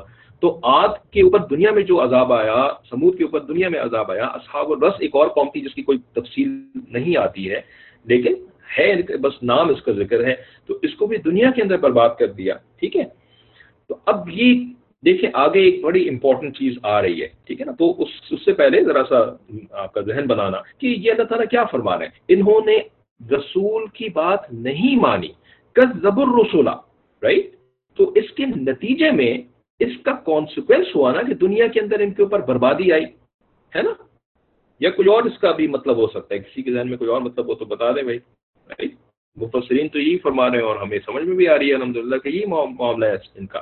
ٹھیک ہے، اچھا آگے کہتے ہیں، اور یہ کفار یعنی مکہ مکرمہ کے جو کفار ہیں ملک کے شام کے سفر میں اس بستی پر ہو کر گزرتے ہیں جس پر بری طرح پتھر برسائے گئے. نہیں، وَلَقَدْ أَتَوْا عَلَى الْقَرْيَةِ الَّتِي أُمْطِرَتْ مَطَرَ السَّوْءِ، جن کے اوپر پتھر برسائے گئے، بری بارش کی گئی ان کے اوپر. پھر بھی عبرت نہیں پکڑتے کہ کفر و تکذیب کو چھوڑ دیں جس کی بدولت قوم لوط کو سزا ہوئی. ٹھیک ہے نا، یعنی مراد جو ہے وہ مراد قریہ قوم لوط کا ہے. یہ جو ڈیڈ سی کا ایریا آتا ہے نا، جو کہ اس وقت جارڈن اور اسرائیل کے بارڈر پر یہ آتا ہے. ٹھیک ہے، آدھا یہ جارڈن میں ہے اور آدھا یہ اسرائیل کے اندر ہے. ٹھیک ہے، یہ پورا کا پورا ایریا. ٹھیک ہے، یہ ڈیڈ سی کہلاتا ہے، اور یہ بظاہر ایسے ہی لگتا ہے کہ ان کے اوپر جو عذاب آیا تھا تو یعنی یہ وہ تھے جو یعنی ہومو سیکشول ایکٹ کیا کرتے تھے. ٹھیک ہے، تو بے حیائی والا ایکٹ کرتے تھے. ٹھیک ہے، بہت زیادہ بے حیائی والا، یعنی ایک ہوتا ہے ایک ہے، یعنی نارمل تو خیر نہیں کہہ سکتے لیکن ایک نارمل سمجھنے کی خاطر بے حیائی ہوتی ہے. ٹھیک ہے، اور ایک پرلے درجے کی، بہت بڑے درجے کی. ٹھیک ہے، تو اب ان کے اوپر جو عذاب آیا، اگر آپ لوگوں نے مولانا طارق جمیل برکاتہم کا حالیہ بیان انہوں نے جو کیا تھا، ایک دعا کے لیے ان کو ٹی وی کے اوپر بلایا گیا تھا اور پھر اس میں انہوں نے تھوڑا سا بیان بھی ساتھ ساتھ ماشاءاللہ کر دیا تھا دعا سے پہلے. لوگ تو دعا کے لیے بلاتے ہیں نا، جیسے لوگ کہتے ہیں حضرت ہم نے آپ کو صرف دعا کے لیے میسج کیا، رائٹ. تو بظاہر ایسا لگتا ہے، قرائن سے جو بات ثابت ہوتی ہے کہ مولانا طارق جمیل صاحب کو بھی جو ہے نا وہ ٹی وی کے اوپر صرف دعا کے لیے بلایا گیا تھا. لیکن مولویوں سے رہا تو جاتا نہیں ہے، آپ کو پتہ ہے بیچارے پریشان ہوتے رہتے ہیں امت کے لیے، قوم کے لیے. ٹھیک ہے، تو انہوں نے جو ہے وہ چند نصیحتیں بھی دے ماری، رائٹ. تو دعاؤں سے پہلے جو ہے تھوڑی سی نصیحتیں بھی ذرا کر دیں. ٹھیک ہے نا، تو اس کے بعد جو یہی اس قسم کے لوگ ہوتے ہیں، کذب الرسول والے جو لوگ ہوتے ہیں، انہوں نے جو ہے وہ جو طوفان بدتمیزی کھڑا کیا اس کے اوپر، ہے نا. تو وہ کیا تھا ان کی نصیحتیں؟ ان کی نصیحت یہی تھی، بے حیائی کی وجہ سے پینڈیمک صاحب آئے ہوئے ہیں، کرونا صاحب آئے ہوئے ہیں، بے حیائی کی وجہ سے، بے پردگی کی وجہ سے، رائٹ. تو قوم لوط کا بھی انہوں نے ذکر کیا کہ یہ قوم جو تھی نا، یہ بے حیائی کے اندر بہت آگے بڑھی ہوئی تھی. یہ وہ واحد قوم ہے کہ جس کے اوپر ایک عذاب نہیں آیا تھا بلکہ 5 عذاب آئے تھے، 5 عذاب، رائٹ. تو 5 عذاب کیا، یک کے بعد دیگرے. ان کو ایک چیخ سے بھی مارا جا سکتا تھا نا، ایک زلزلے کے ذریعے سے بھی مارا جا سکتا تھا، لیکن ان کے اوپر زلزلہ بھی آیا، چیخ بھی آئی، ان کو جو ہے وہ اکھاڑ کر کے زمین سے ان کے پورے جو لینڈ ایریا تھا اس کو فرشتے نے، جو جبرائیل علیہ السلام غالباً تھے، انہوں نے اکھاڑا، رائٹ، اکھاڑ کر کے جو ہے وہ بہت اونچی بلندی تک لے کر کے گئے، آسمان تک لے کر کے گئے، رائٹ، اور پھر اس کو پلٹ کر کے جو ہے، رائٹ، زمین کے اوپر دے مارا، ٹھیک ہے نا؟ اور جب زمین پہ دے مارا تو اب یا تو اس کے ساتھ ہی ایز پارٹ آف اٹ جو ان کے زمین کے جو پتھر تھے وہ پتھر ان کے اوپر آ کر کے بھی تو گر ہوں گے نا، یعنی بندے جو ہے وہ پہلے نیچے جا کر کے گر گئے، اوپر سے جو ہے وہ جو ارتھ کو الٹا کیا گیا ہے ان کے اوپر، تو اس ارتھ کے اندر سے، لینڈ کے اوپر سے جو پتھر اور پہاڑ اور اس قسم کی چیزیں ہوتی ہیں وہ بھی تو برسیں گی نا اوپر سے نیچے، رائٹ، تو وہ پتھروں کی بارش بھی ان کے اوپر کی گئی، ٹھیک ہے؟ تو یہ سب کا سب کس لیے کیا گیا؟ انہوں نے کون سا والا ناپ تول میں کمی والا عذاب والا یہ حرکت کرتے تھے، یہ یعنی ہر قوم کی ایک خاص بڑا گناہ ہوتا تھا نا، شعیب علیہ السلام کی قوم کا الگ ایک گناہ ہوتا تھا، اور قوم سمود کا ایک الگ گناہ ہوتا تھا، قوم عاد کا ایک الگ گناہ ہوتا تھا، قوم لوط کا جو اصل ڈومیننٹ گناہ تھا بے حیائی والا گناہ تھا، رائٹ؟ تو بے حیائی کے اوپر 5 عذاب نازل کیے گئے، یہ وہ کہنا چاہ رہے تھے مولانا طارق جمیل صاحب، ٹھیک ہے؟ تو یہ لوگ جانتے تھے، مکہ مکرمہ والے لوگ ناواقف نہیں تھے ان واقعات سے، رائٹ، ان کو ان تمام واقعات کا پتہ تھا، اور یہ دیکھتے تھے اس جگہ کو کہ جہاں پر کی زمین اکھاڑ کر کے الٹی پھینک دی گئی ہے، اور وہاں پر اب ڈیڈ سی ہے، یعنی جب اتنا گہرا کوئی گھڑا کھودا جاتا ہے تو اس کے اندر سے پانی نکل آتا ہے، اور وہ پانی بھی کیسا نکلا کہ اس کے اندر ایسے کیمیکلز جو ہے وہ شامل ہو گئے، یا تو ان لوگوں کی مری ہوئی لاشیں جو ان کے عذاب یافتہ لاشیں تھیں ان کی، ان لاشوں کی وجہ سے، اور زمین کے سالٹس وغیرہ مکس ہوئے، جو بھی چیزیں مکس ہوئی، یا اللہ تعالیٰ کی طرف سے جو نحوست وہاں پہ نازل ہوئے، ان کی وجہ سے وہ ڈیڈ سی جو ہے وہ ایسا یعنی عجیب قسم کا سی ہے کہ یعنی اس کی کثافت جو ہے وہ نارمل پانی کی طرح سے ہے ہی نہیں، ٹھیک ہے نا؟ اب اللہ تعالیٰ نے مزید آزمائش کے لیے، ٹھیک ہے، کہ بھئی وہاں سے دور رہنے کا جو نبی علیہ الصلوۃ والسلام نے فرمایا ہے، تو آزمائش بھی تو کرنی ہے نا اس دنیا کے اندر، تو اس جو لکوڈ ہے وہاں کا، اس لکوڈ کے اندر بہت ساری ڈیزیزز کی جو ہے وہ شفا بھی رکھتی، ٹھیک ہے، کہ بھئی جو میرے محبوب کی بات مان کر کے دور رہے گا تو وہ دور رہے گا، وہ کامیاب ہوگا، اور جو نہیں بات مانے گا بلکہ وہاں پر اس کو کچھ دنیاوی فائدے مل رہے ہوں گے، وہ پھر بھی وہاں پہ جائے گا، ٹھیک ہے؟ تو یہ آزمائش کا معاملہ ہوتا ہے اللہ تعالیٰ کا۔ تو بہرحال یہ سارا کا سارا معاملہ جو ہے وہاں پر بہت ہی اوپن ہے کہ اس سے عبرت حاصل کرنا کوئی مشکل کام نہیں ہے، لیکن یہ لوگ پھر بھی دیکھتے تھے اور عبرت نہیں پکڑتے تھے۔ تو اصل وجہ اس کی یہ ہے کہ یہ لوگ مر کر جی اٹھنے کا احتمال ہی نہیں رکھتے، یعنی ان کو نا، یعنی باقی چیزیں جو ہیں یہ جیسے اللہ کو مانتے ہیں، گاڈ کو مانتے ہیں، رائٹ، لیکن جو عمل کا حساب کتاب دینا ہے اس چیز کا انکار کرتے ہیں، ٹھیک ہے، اور رسول کا انکار کرتے ہیں، کیونکہ رسول سے ان کو خدا واسطے کا بیر ہوتا ہے، ٹھیک ہے۔ تو یہ لوگ یعنی آخرت کے منکر ہیں، اس لیے کفر کو موجب سزا ہی قرار نہیں دیتے کہ کفر کی وجہ سے اللہ تعالیٰ کی طرف سے سزا والا معاملہ ہوتا ہے، یہ اس بات کو نہیں مانتے، ٹھیک ہے، اور اس لیے ان کی ہلاکت کو کفر کا وبال نہیں سمجھتے بلکہ امور اتفاقیہ میں سے سمجھتے ہیں۔ یہ وجہ عبرت نہ پکڑنے کی ہے، یعنی یہ عبرت کیوں نہیں پکڑتے؟ قوموں کو برباد ہوا انہوں نے دیکھا بھی، اور تواتر کے ساتھ ان کے پاس ان کے سارے واقعات نقل ہوتے ہوئے بھی چلے آئے، ان کو پتہ بھی ہے کہ یہ قومیں جو ہیں وہ برباد کی گئیں، لیکن ان کی بربادی کو ان کے کفر کی وجہ سے نہیں مانتے بلکہ کہتے ہیں کہ یہ امور اتفاقیہ ہیں۔ اب یہ جو لفظ امور اتفاقیہ حضرت مفتی محمد بلکہ یہ حضرت مولانا اشرف علی تھانوی رحمۃ اللہ علیہ نے اپنی تفسیر میں استعمال کیا ہے نا، یہ جو امور اتفاقیہ والا لفظ ہے، دیکھیں یہ کتنا ریلیونٹ لفظ ہے کہ یہی جو کانسیپٹ ہے نا، یہ کانسیپٹ جو ہے وہ ہمارے دور میں بھی بہت زیادہ استعمال ہوتا ہے، اور یہی کانسیپٹ جو ہے وہ ہر ایسے شخص نے جو کہ اپنی عقل کے مطابق دین کو سمجھنے کی کوشش کرتا ہے، رائٹ، اور نقل کو پس پشت رکھتا ہے، عقل کو زیادہ اہم رکھتا ہے، اور نقل کو یعنی جو رسولوں نے بات بتائی ہے، رائٹ، اور رسولوں کے رسولوں نے جو علماء بات سمجھاتے ہیں ان کو پس پشت رکھتا ہے، اس کا یہی کنکلیوژن نکلتا ہے، یہی کنکلیوژن نکلتا ہے کہ یہ جو معاملات ہیں نا یہ تو امور اتفاقیہ ہیں، ٹھیک ہے۔ یہی بات جو ہے یہ سر سید احمد خان صاحب نے بھی کری تھی، ٹھیک ہے۔ یہی مولانا طارق ضمیر صاحب جو بات کر رہے تھے نا، اسی کے اوپر جو لیتے ہوئی ہے نا ان نہ ماننے والوں کی طرف سے، تو اسی کے اندر میں نے ایک بات بھی پڑھی۔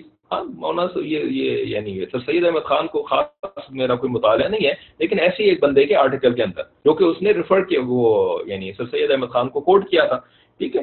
تو وہ صاحب کیا لکھتے ہیں کہ یہ جو سر سید احمد خان صاحب تھے نا، تو ان کا کیا نظریہ تھا، وہ یہی تھا کہ anything that contradicts the laws of nature, یعنی اللہ تعالیٰ نے جو لاز بنائی ہوئی ہے نا، اچھا وہ یعنی کوئی پیور سائنس والی بات نہیں کر رہے، وہ خدا اور سائنس کو جوڑنے کے چکر میں تھے، ٹھیک ہے، دین اور سائنس کو جوڑنے کے چکر میں تھے۔ وہ کیا کرتے تھے، وہ نا بیسیکلی چونکہ جب مسلمان انگریزوں کی غلامی میں آ گئے تھے اور انگریزوں کے ہاتھ میں جو ہے وہ نہ صرف جو ہے وہ ملٹری پاور تھی، پولیٹیکل مائٹ تھی، بلکہ سائنس اینڈ ٹیکنالوجی کے اندر بھی، ٹیکنالوجی اس زمانے کی جو بھی تھی، جو سائنس وغیرہ تھی، اس کے اندر انگریز جو ہیں وہ ظاہر غالب تھے، ٹھیک ہے۔ تو اب انہوں نے کوشش کیا کری تھی، انہوں نے نا اسلام کو جو ہے وہ سائنس سے کمپیٹیبل کرنے کی کوشش کری تھی، ٹھیک ہے۔ بھائی سائنس کیا چیز ہے، سائنس تو بیسڈ آن آبزرویشنز ہے، ایکسپیریمنٹیشن ہے، یہی سائنس ہے نا۔ آپ لیبس کے اندر ایکسپیریمنٹ کرتے ہیں، فلانی چیز کے ساتھ ملاتے ہیں، کوئی ایک نئی چیز آپ کو مل جاتی ہے، اس کو کہتے ہیں جی آپ نے ایکسپیریمنٹ کیا ہے۔ اور ایکسپیریمنٹ کے اندر آبزرویشن شامل ہوتی ہے، آپ آبزرو کر رہے ہیں اس کا اثر، اس کے ساتھ یہ اثر ہوا اور یہ چیز بن گئی، یا یہ جو ہے وہ آپ اپنے یعنی کائنات کے اوپر آبزرو کر رہے ہوتے ہیں، چیزوں کو دیکھ رہے ہوتے ہیں۔ تو سائنس جو ہوتی ہے یہ تو آبزرویشنز جو کہ آپ اپنے 5 سینسز سے کرتے ہیں، حواس خمسہ سے کرتے ہیں، یہ چیز سائنس ہے۔ اور پھر آپ کچھ عمل وغیرہ کرتے ہیں، ایکسپیریمنٹیشن جس کو کہا جاتا ہے، ٹھیک ہے۔ دین اسلام کیا ہے یا دین کیا ہوتا ہے، یہ تو وہی بیسڈ ہوتا ہے، رائٹ۔ یہ تو یعنی غیب کے اوپر ایمان ہوتا ہے نا دین۔ اب آپ اس غیب کی باتوں کو جو ہے وہ سائنس سے کمپیٹیبل کرنے کی کوشش کر رہے ہیں، یا دین اسلام کا سائنس کے اندر مقام بنانے کی کوشش کر رہے ہیں۔ تو جب آپ یہ کام کریں گے تو پھر یہ تو ہو ہی نہیں سکتا، یہ تو ممکن ہی نہیں ہے۔ تو پھر کرنا کیا ہوتا ہے، آپ کی جو فرسٹ پرائیورٹی ہوتی ہے وہ سائنس جب بن جاتی ہے نا، یا آپ کی فرسٹ پرائیورٹی یہ بن جاتی ہے کہ دنیا کے اندر جو ہے نا وہ ہم دنیاوی اعتبار سے قابل قبول ہونے چاہیے، رائٹ۔ لوگوں کے ساتھ جو ہے نا وہ ہم یعنی بڑے مل جل کر کے رہنے والے بننے چاہیے، ایکسیپٹیبلٹی ہونی چاہیے ہماری۔ تو اب چونکہ وہ لوگ غالب ہیں، ان کی سائنس غالب ہے، تو ان کو تو آپ یہ کہہ نہیں سکتے کہ بھائی آپ ذرا اپنی سائنس کو تھوڑا سا جو ہے نا وہ موڈیفائی کر لیں تاکہ وہ ہمارے دین کے ساتھ کمپیٹیبل ہو جائے۔ وہ تو کہیں گے جاؤ چلو ادھر سے، تم تو ہو ہی ہمارے غلام، تمہاری بات ہم کیوں، تو انہوں نے تو بات ماننی نہیں ہے ہماری۔ تو پھر جو ہے وہ ان کے تو کہنے کے بجائے پھر کیا کرتے ہیں، دین کو کمپیٹیبل بنانے کی کوشش کرنا شروع کر دیتے ہیں، دین کو تبدیل کرنے کی کوشش کرنا شروع کر دیتے ہیں۔ تو بیسیکلی صاحب نے یہی لکھا تھا سید احمد خان کے بارے میں کہ he was finding a place for Islam in the context of modernity, right, and science that was sweeping the world at that time and still is, right. Science جو ہے یہ سب سے بڑی جو ہے وہ ریالٹی سمجھی جاتی ہے، ٹھیک ہے۔ تو یہ ابھی ختم تو نہیں ہوا، ابھی مسلمان غالب تو نہیں آ گئے، رائٹ، یہ تو وہی غالب ہے نا سائنس والے لوگ۔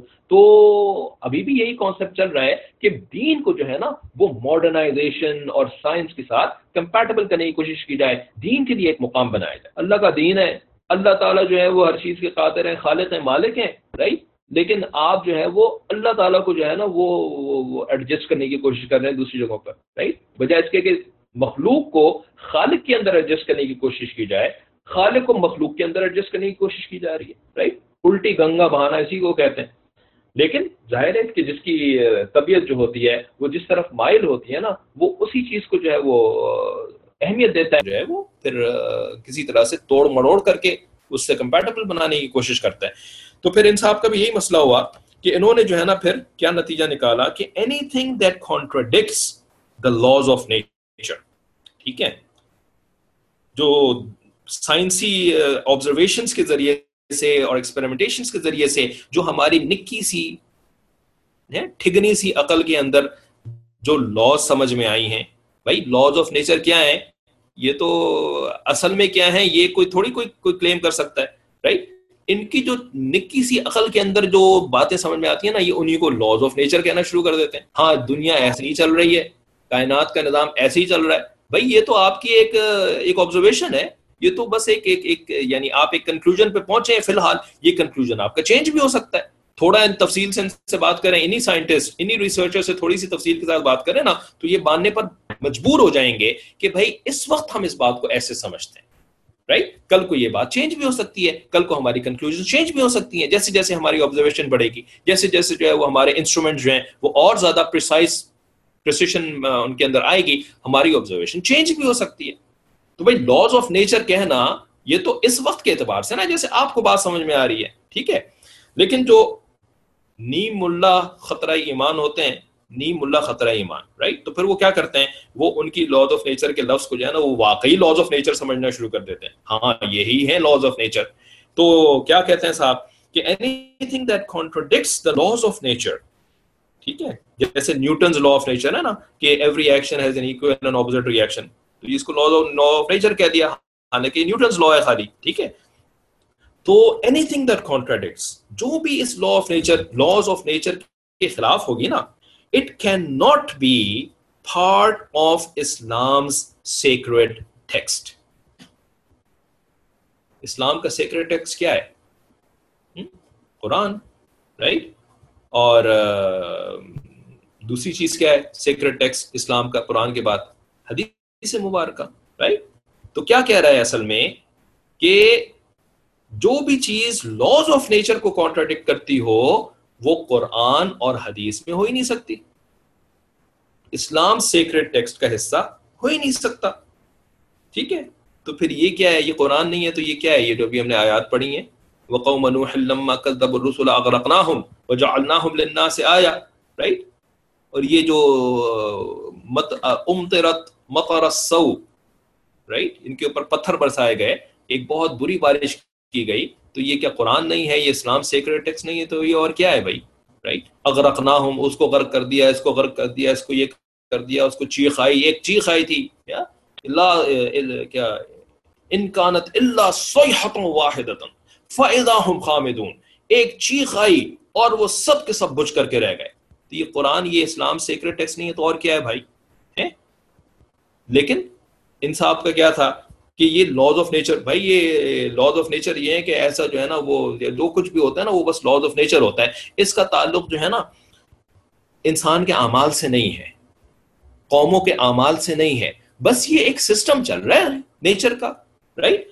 تو کہتا ہے کہ بیکاز دیز لاز، اچھا اب اس کو ایک ریلیجس ٹچ دینا بھی تو ضروری ہوتا ہے نا، ٹھیک ہے، کیونکہ انڈیا پاکستان کے لوگ جو ہیں وہ ان کے درمیان ملے بھی تو بہت ہے نا، مولوی تو بہت ہے نا، تو اب انہوں نے ہماری ہر بات کو ایسے تو نہیں مان لینا ہے. تو اب نا ہم اپنی اس قسم کی خرافات کو جو ہے نا ریلیجس ٹچ بھی دینا ضروری ہے. تو آگے کہتے ہیں کہ because these laws were designed by God, یہ جو لاز آف نیچر ہے یہ اللہ کی بنائی ہوئی ہیں، تو پھر ان لاز کو کوئی اور چیز کیسے خراب کر سکتی ہے؟ کہ کوئی بے حیائی کرے لاز ٹوٹ جائیں، ہے نا، بے حیائی کی وجہ سے لاز ٹوٹ جائیں، ناپ تول میں کمی کی وجہ سے اللہ کی بنائی ہوئی لاز جو ہیں وہ جو ہے وہ خراب ہو جائیں، یہ کیسے ہو سکتا ہے؟ ٹھیک ہے نا. تو کیا کر رہے ہیں یہ جو ہے نا وہ اسی کو کہتے ہیں مکسنگ کر کے اگلے بندے کو بالکل کنفیوز کر دینا. دیکھیں الفاظ کیا استعمال کر رہا ہے بھائی، یہ جو دنیا کے جو نظام چل رہا ہے یہ اللہ کا بنایا ہوا نظام ہے نا، ٹھیک ہے. تو اللہ کا بنایا والا جو نظام ہے یہ کسی کے بے حیائی کی وجہ سے کیسے خراب ہو سکتا ہے، رائٹ؟ یعنی جو ارتھ کویک آ رہا ہے تو ارتھ کویک کا جو ہے وہ انسانوں کی بے حیائی سے کیا تعلق ہے، انسانوں کے جھوٹ سے کیا تعلق ہے، انسانوں کے عمل سے کیا تعلق ہے؟ یہ تو اللہ کا بنایا نظام ہے، اللہ کا بنایا نظام کو تھوڑی خراب ہو سکتا ہے، ٹھیک ہے.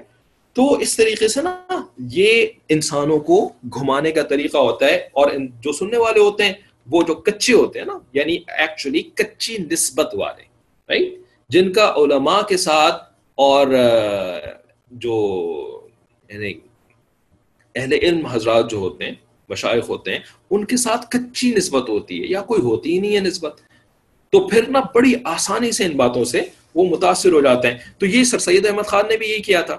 اور ابھی جو مولانا طارق غمید صاحب نے فرمایا کہ جی ہمارے ہاں اسکولوں کالجوں کے اندر جو بے حیائی ہو رہی ہے اور جو ہماری بچیاں جو ہیں وہ سلیو لیس کپڑے پہن رہی ہیں اور یہ کر رہی ہیں، تو کرونا وائرس جو ہے نا، پھر وہ تو اللہ کا عذاب ہے، وہ اس وجہ سے آیا ہے، ٹھیک ہے نا.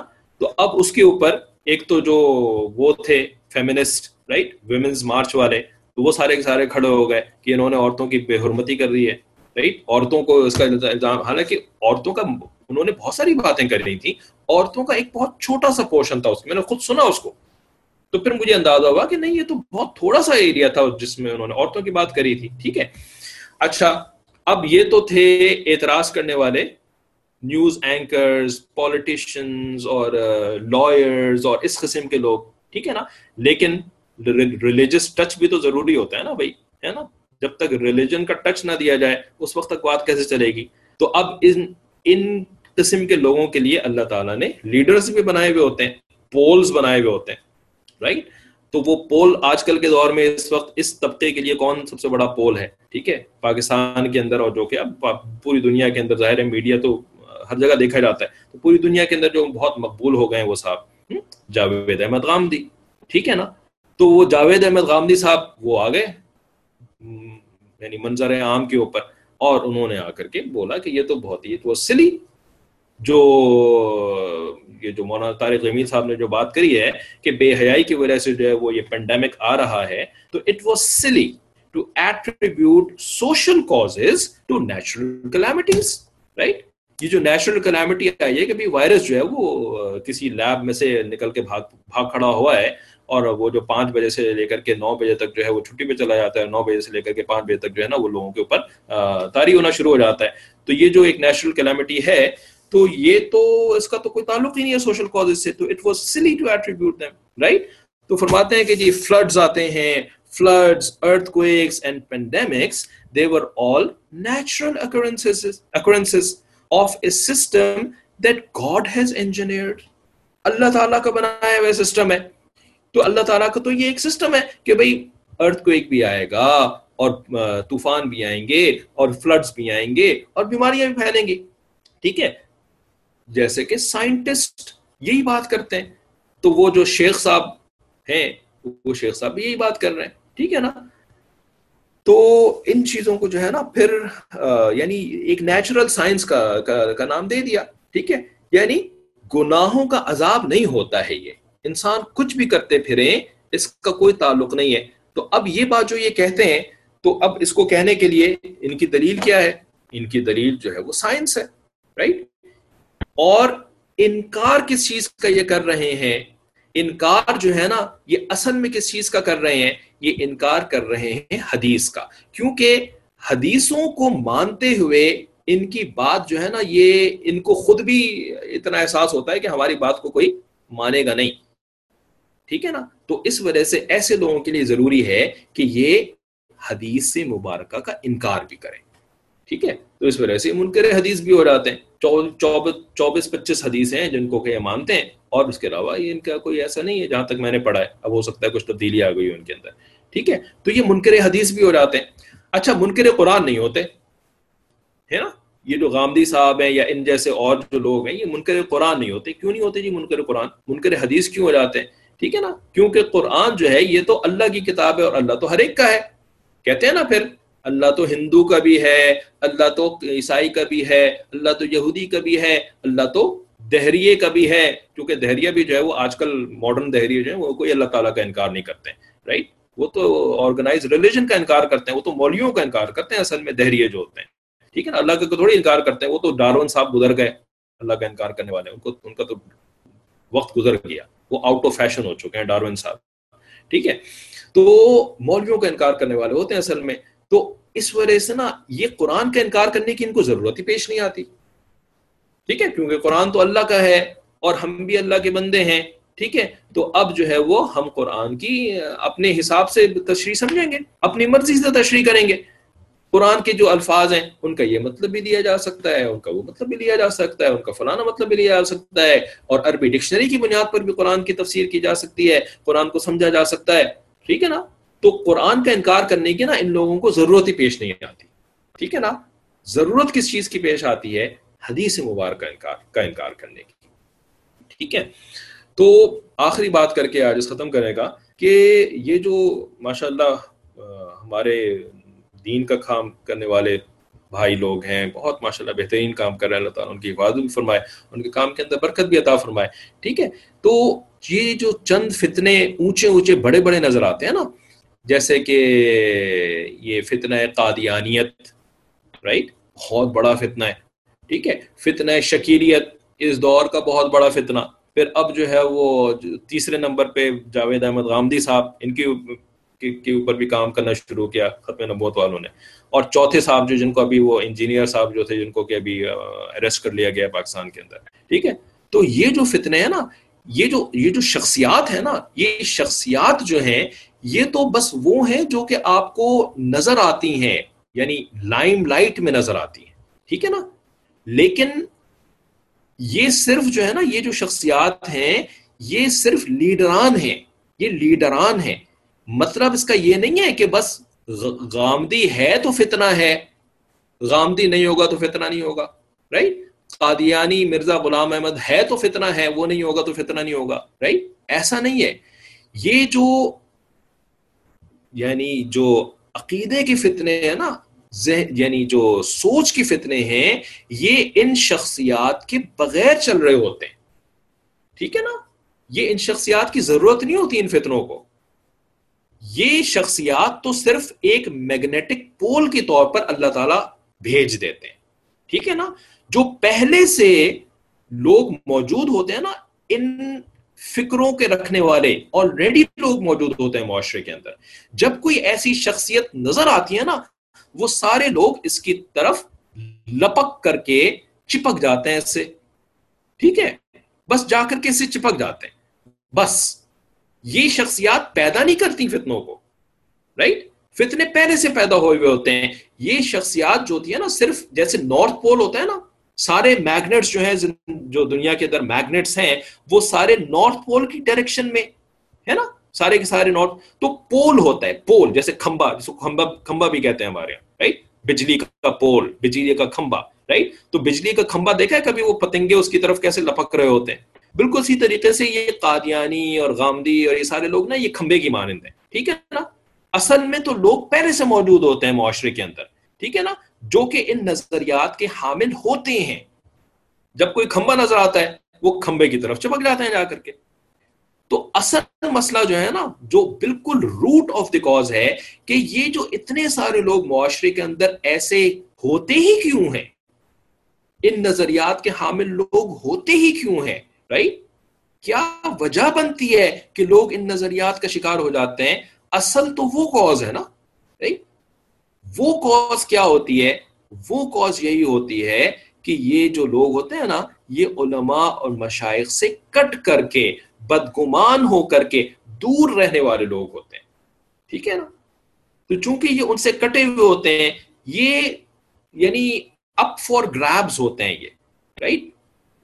جن کو کہتے ہیں نا بالکل فری لینس قسم کے لوگ ہوتے ہیں، آزاد قسم کے لوگ ہوتے ہیں. ٹھیک ہے نا.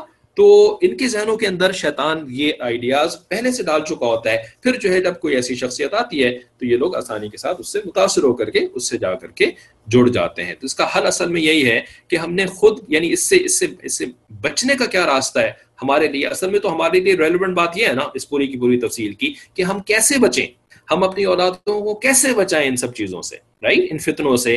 تو اس کا حل ایک یہی ہے کہ جو اللہ تعالیٰ نے ہمیں علماء اور مشائخ کی نعمت عظمیٰ عطا فرمائی ہے، ہم اس کی قدر کریں، ہم ان کے ساتھ خود بھی جڑیں، اور ہم کوشش کریں کہ ہم اپنی اولادوں کو، اپنے گھر والوں کو، اپنی بیویوں کو، اپنی بہنوں کو، اپنی بیٹیوں کو، اپنی ماؤں کو، اپنے گھر کے دوسرے افراد کو، سب کو جو ہے نا وہ جوڑ کر کے رکھیں، رائٹ.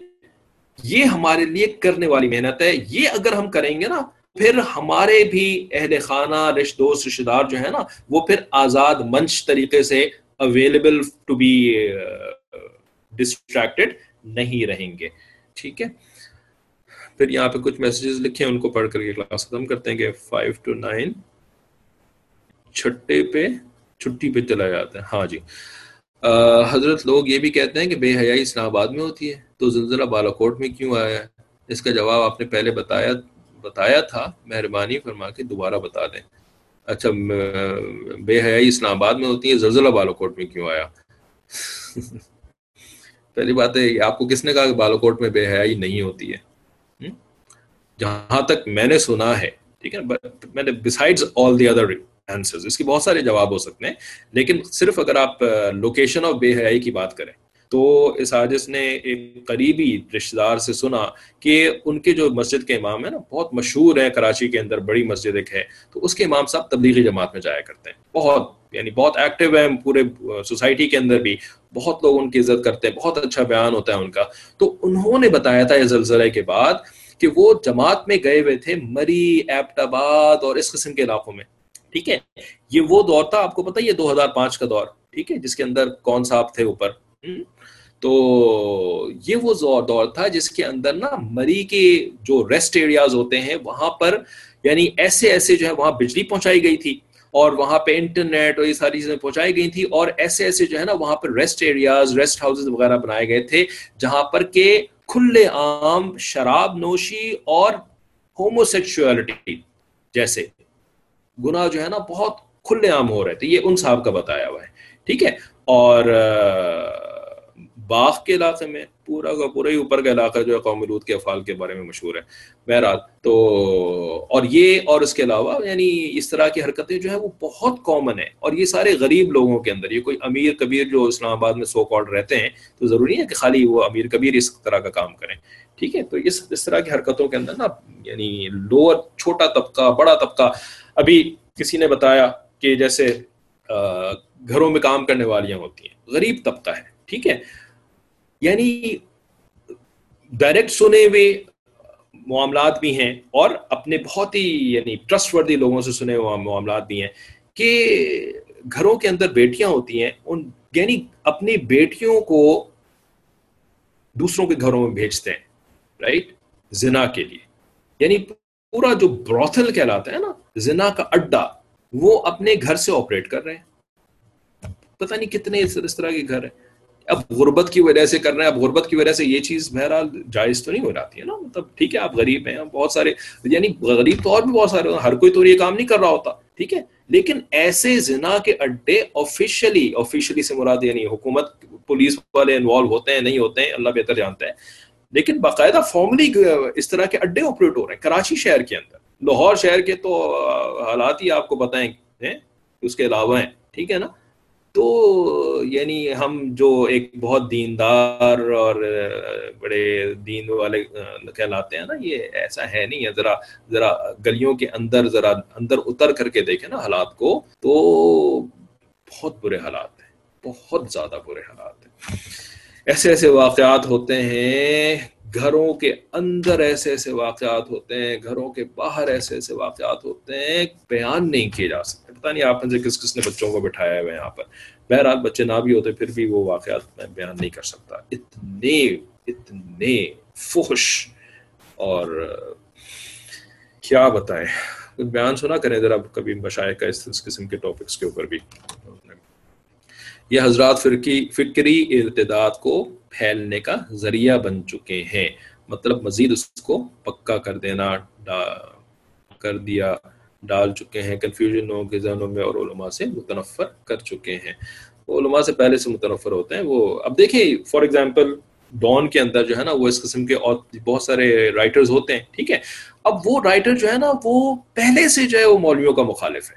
ٹھیک ہے, پہلے سے جو ہے نا وہ علماء کے خلاف لکھتا ہے اور مذہبی دینی عقائد جو ہوتے ہیں ان کے خلاف لکھتا ہے. اب جب یہ معاملہ ہوا مولانا طارق جمیل صاحب کا جو انہوں نے بے حیائی کی بات کر دی, تو اب اس کو جو ہے نا فوراً یعنی اس نے تحقیق کری, اس رائٹر نے, ندیم پراچا نام ہے اس کا. ٹھیک ہے, اس نے تحقیق کری تو اس کو فوراً مل گیا سر سید احمد خان کی بھی کتابیں مل گئیں کہ سر سید احمد خان نے اتنا سالوں پہلے یہ والی باتیں کری تھی، اور اس کو جاوید غامدی بھی مل گیا، رائٹ، اور اس نے جو ہے وہ اپنے آرٹیکل کے اندر ان سب کا ساری دلائل کا ذکر کیا کہ ہاں بھائی وہ بڑا زبردست انٹلیکچوئل تھیولوجسٹ ہے، اور اس تھیولوجسٹ نے بھی یہی بات کری ہے کہ ایسے باتیں نہیں کرنی چاہیے مولانا طارق جمیل صاحب کو، ٹھیک ہے. تو بھائی یہ بندہ پہلے سے فکری ارتداد کا شکار تھا، ٹھیک ہے نا، لیکن جب کوئی ایسا موقع پڑا تو اس کو اپنے ہم نوا قسم کے مل گئے لوگ، سر سید احمد خان بھی مل گیا اور اس کو وہ غامدی بھی مل گیا، ٹھیک ہے. تو یہ نہیں ہے کہ غامدی نے آ کر اس کو پیدا کیا ہے، رائٹ، یہ سر سید احمد خان نے اس کو پیدا کیا ہے، نہیں، پیدا تو ہونے کی اور وجوہات ہوتی ہیں، ٹھیک ہے نا. تو یہ وہی پولز والا کانسیپٹ ہے کہ بس لیڈر جو ہوتے ہیں نا، پھر لوگ لیڈر کے اراؤنڈ جمع ہو جاتے ہیں، بالکل جس طریقے سے جو مہدی علیہ السلام جب آئیں گے، یا مہدی رضی اللہ تعالیٰ جو بھی ان کو کہنا چاہیے، ٹھیک ہے، تو جب وہ مہدی آئیں گے نا تو پہلے سے لوگ تیار ہوں گے ان کے لیے، ٹھیک ہے نا. ہر کوئی نہیں ان کے گرد جمع ہو جائے گا. ہم سمجھ رہے ہیں نا کہ وہ آئیں گے اور ہم سب جو ہیں وہ ڈنڈا لے کر کے ان کے ساتھ جا کر کے کافروں سے جہاد کرنا شروع کر دیں گے، ایسا کچھ نہیں ہونے والا ہے، ٹھیک ہے نا. پہلے سے اپنے آپ کے اوپر محنت کری ہوگی نا، تب ان کے ساتھ جڑنے کی توفیق ملے گی، ایسے نہیں ملے گی، ٹھیک ہے. تو کام تو پہلے سے کرنا ہوتا ہے نا. اسی طرح دجال کی طرف بھی پہلے سے جو ہے وہ خیمہ بننے والا ہے، نبی علیہ الصلوۃ والسلام فرما چکے ہیں خیمہ پہلے بنے گا، رائٹ، فسطاط الایمان و فسطاط النفاق، یہ پہلے بنیں گے، دجال تو بعد میں آئے گا. کیا بات سمجھ میں نہیں آتی؟ اتنی سی حدیث مبارکہ کے الفاظ سے بات ثابت ہے، بالکل صاف کلیئر ہے. یہ خیمے پہلے بنتے ہیں، لیڈر تو بعد میں آتے ہیں، ٹھیک ہے. لیڈر نے آ کر کے صرف ایک ڈائریکشن دینی ہوتی ہے بس، رائٹ، اور بنانے نہیں ہوتے اس نے انسانوں کو. انڈیڈ مینی ایجوکیٹ، اور وہ لیڈر بہرحال نبی جو ہوتے ہیں وہ بھی لیڈر ہوتے ہیں، لیکن نبیوں کا یہ رول تھوڑا سا اور زیادہ اس کے اندر ہوتا ہے کہ انہوں نے بندے بنانے بھی ہوتے ہیں اللہ تعالیٰ کے حکم سے، جو ہے نا وہ بالکل فرام زیرو جو ہے وہ بندوں کو بنانا شروع کرتے ہیں، ٹھیک ہے. لیکن یہاں نبیوں کی تو بات نہیں ہو رہی نا. Indeed, many educated class are in their trap. These so-called scholars don't have least level of manners and ethics how to present a point of view. Anyways, جو بھی آپ کہنے، آپ شاید سادس کے بارے میں بھی یہی کہنا چاہ رہے ہوں گے. نہ خیر کریں جی، میرے پاس تو واقعی اچھے اخلاق نہیں ہیں، اللہ تعالیٰ معاف فرمائے. باغ کے علاقے میں قوم لوط والے افعال کا سننے میں آیا تھا. میں نے بھی سنا ہے جمال کی کارگزاری میں کہ بالاکوٹ میں جماعتیوں کی بہت بے اکرامی کرتے تھے. بے اکرامی تو پھر ہم سبھی کرتے ہیں، لیکن وہاں پہ بہت کچھ اور بھی برا ہوتا تھا جہاں تک ان لوگوں سے ہمیں پتہ لگا ہے. مولانا طارق جمیل صاحب بالکل صحیح تھے، پھر انہوں نے معافی کیوں مانگی؟ کیا اس سے لوگوں کو غلط میسج نہیں ملا کہ طاغوت بہت طاقتور ہے؟ طاغوت والے جو ہے نا وہ تو پھر چلیں ٹھیک ہے، میں آگے پلٹ کے پھر اس کے بعد دیکھتا ہوں. ایسا ہی دجل کے ساتھ ہوگا، اسی طرح جی دجل فریب اسی کو کہتے ہیں، اسی طرح کا معاملہ دجل کے فتنے میں ہوگا. جی، ان لوگوں میں کچھ نیک لوگ بھی ہوں گے، تو کیا یہ ان کی آزمائش ہوتے ہیں؟ اس طرح کے عذاب، یعنی جو عذاب کے شکار لوگ ہوں گے تو اس کے اندر نیک لوگ بھی ہوں گے، جیسے کہ کرونا وائرس جو ہے وہ نیکوں کو بھی لگ رہا ہے، ٹھیک ہے نا. تو ہاں بالکل، جب اس طرح کا ایک عذابی شکل بن جاتی ہے نا نبی علیہ السلام کی امت کے اندر، ٹھیک ہے، یعنی نبی علیہ السلام کی بعثت بعد جو اس طرح کی ایک عذابی شکل بنتی ہے، تو اس کا شکار جو ہے وہ نیک لوگ بھی ہوتے ہیں. یہ بھی حدیث سے ثابت ہے، ٹھیک ہے. جیسے کہ وہ مہدی علیہ السلام کے لشکر سے لڑنے کے لیے شام سے جو فوج آئے گی، تو وہ فوج آپ سے فرمایا کہ مکہ مکرمہ سے باہر ایک میدان کے اندر یہ زمین پھٹے گی اور سارے کے سارے اندر پھنس جائیں گے، یعنی سارے کے سارے زمین بوس ہو جائیں گے، اندر چلے جائیں گے. بہرحال تو عائشہ صدیقہ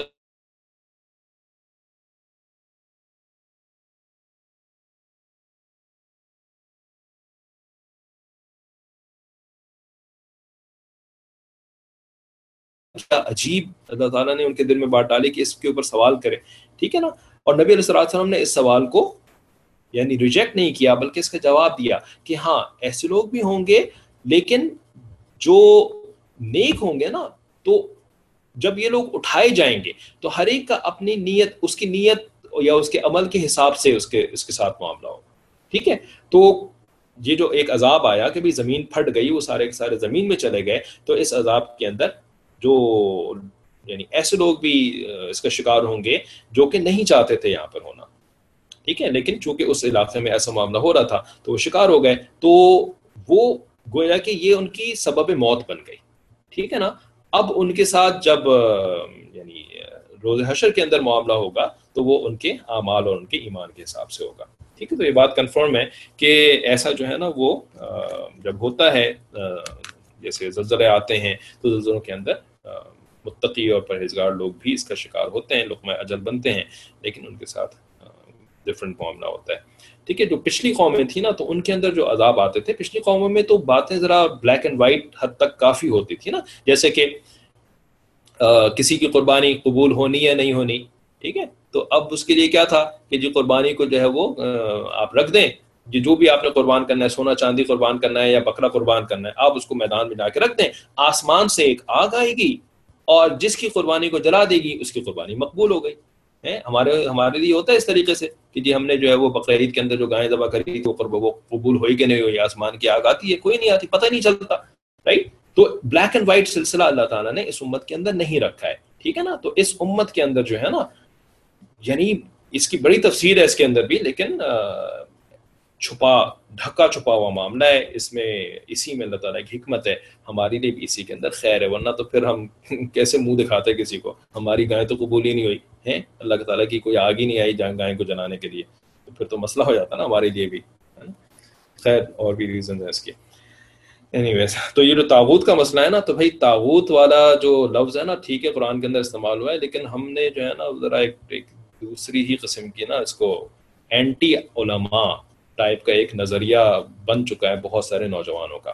ٹھیک ہے. جو کہ طاغوت کا لفظ غلط نہیں ہے, تو قرآن یعنی قرآنی لفظ ہے.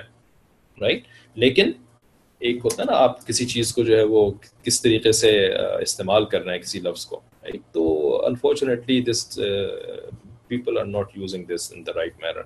علماء کے اوپر اعتراض, علماء سے بدگمانی, علماء کو نصیحت, آپ نے ایسے کیوں نہیں کیا, ایسے کر لیتے تو زیادہ اچھا تھا. بھائی ان کا وہ ان معاملات کے اندر بڑے بڑے علماء کا اس بات کے اوپر اتفاق ہے کہ مولانا طارق جمیل جو ہے نا وہ ان معاملات میں, فقہی معاملات کی بات نہیں ہو رہی بلکہ روز مرہ کے جو معاملات جن کو سیاسی معاملات بھی کہا جا سکتا ہے. ٹھیک ہے نا. یہ اتنے بڑے لیول کے علماء ہیں کہ ان کو اجتہاد کا مقام حاصل ہے ان معاملات کے اندر. ٹھیک ہے نا. تو اب ان کا یہ اجتہاد ہے کہ بھائی اس وقت جو ہے نا وہ لوگوں کو یعنی کسی نہ کسی طریقے سے قریب کرنے کی کوشش کرو.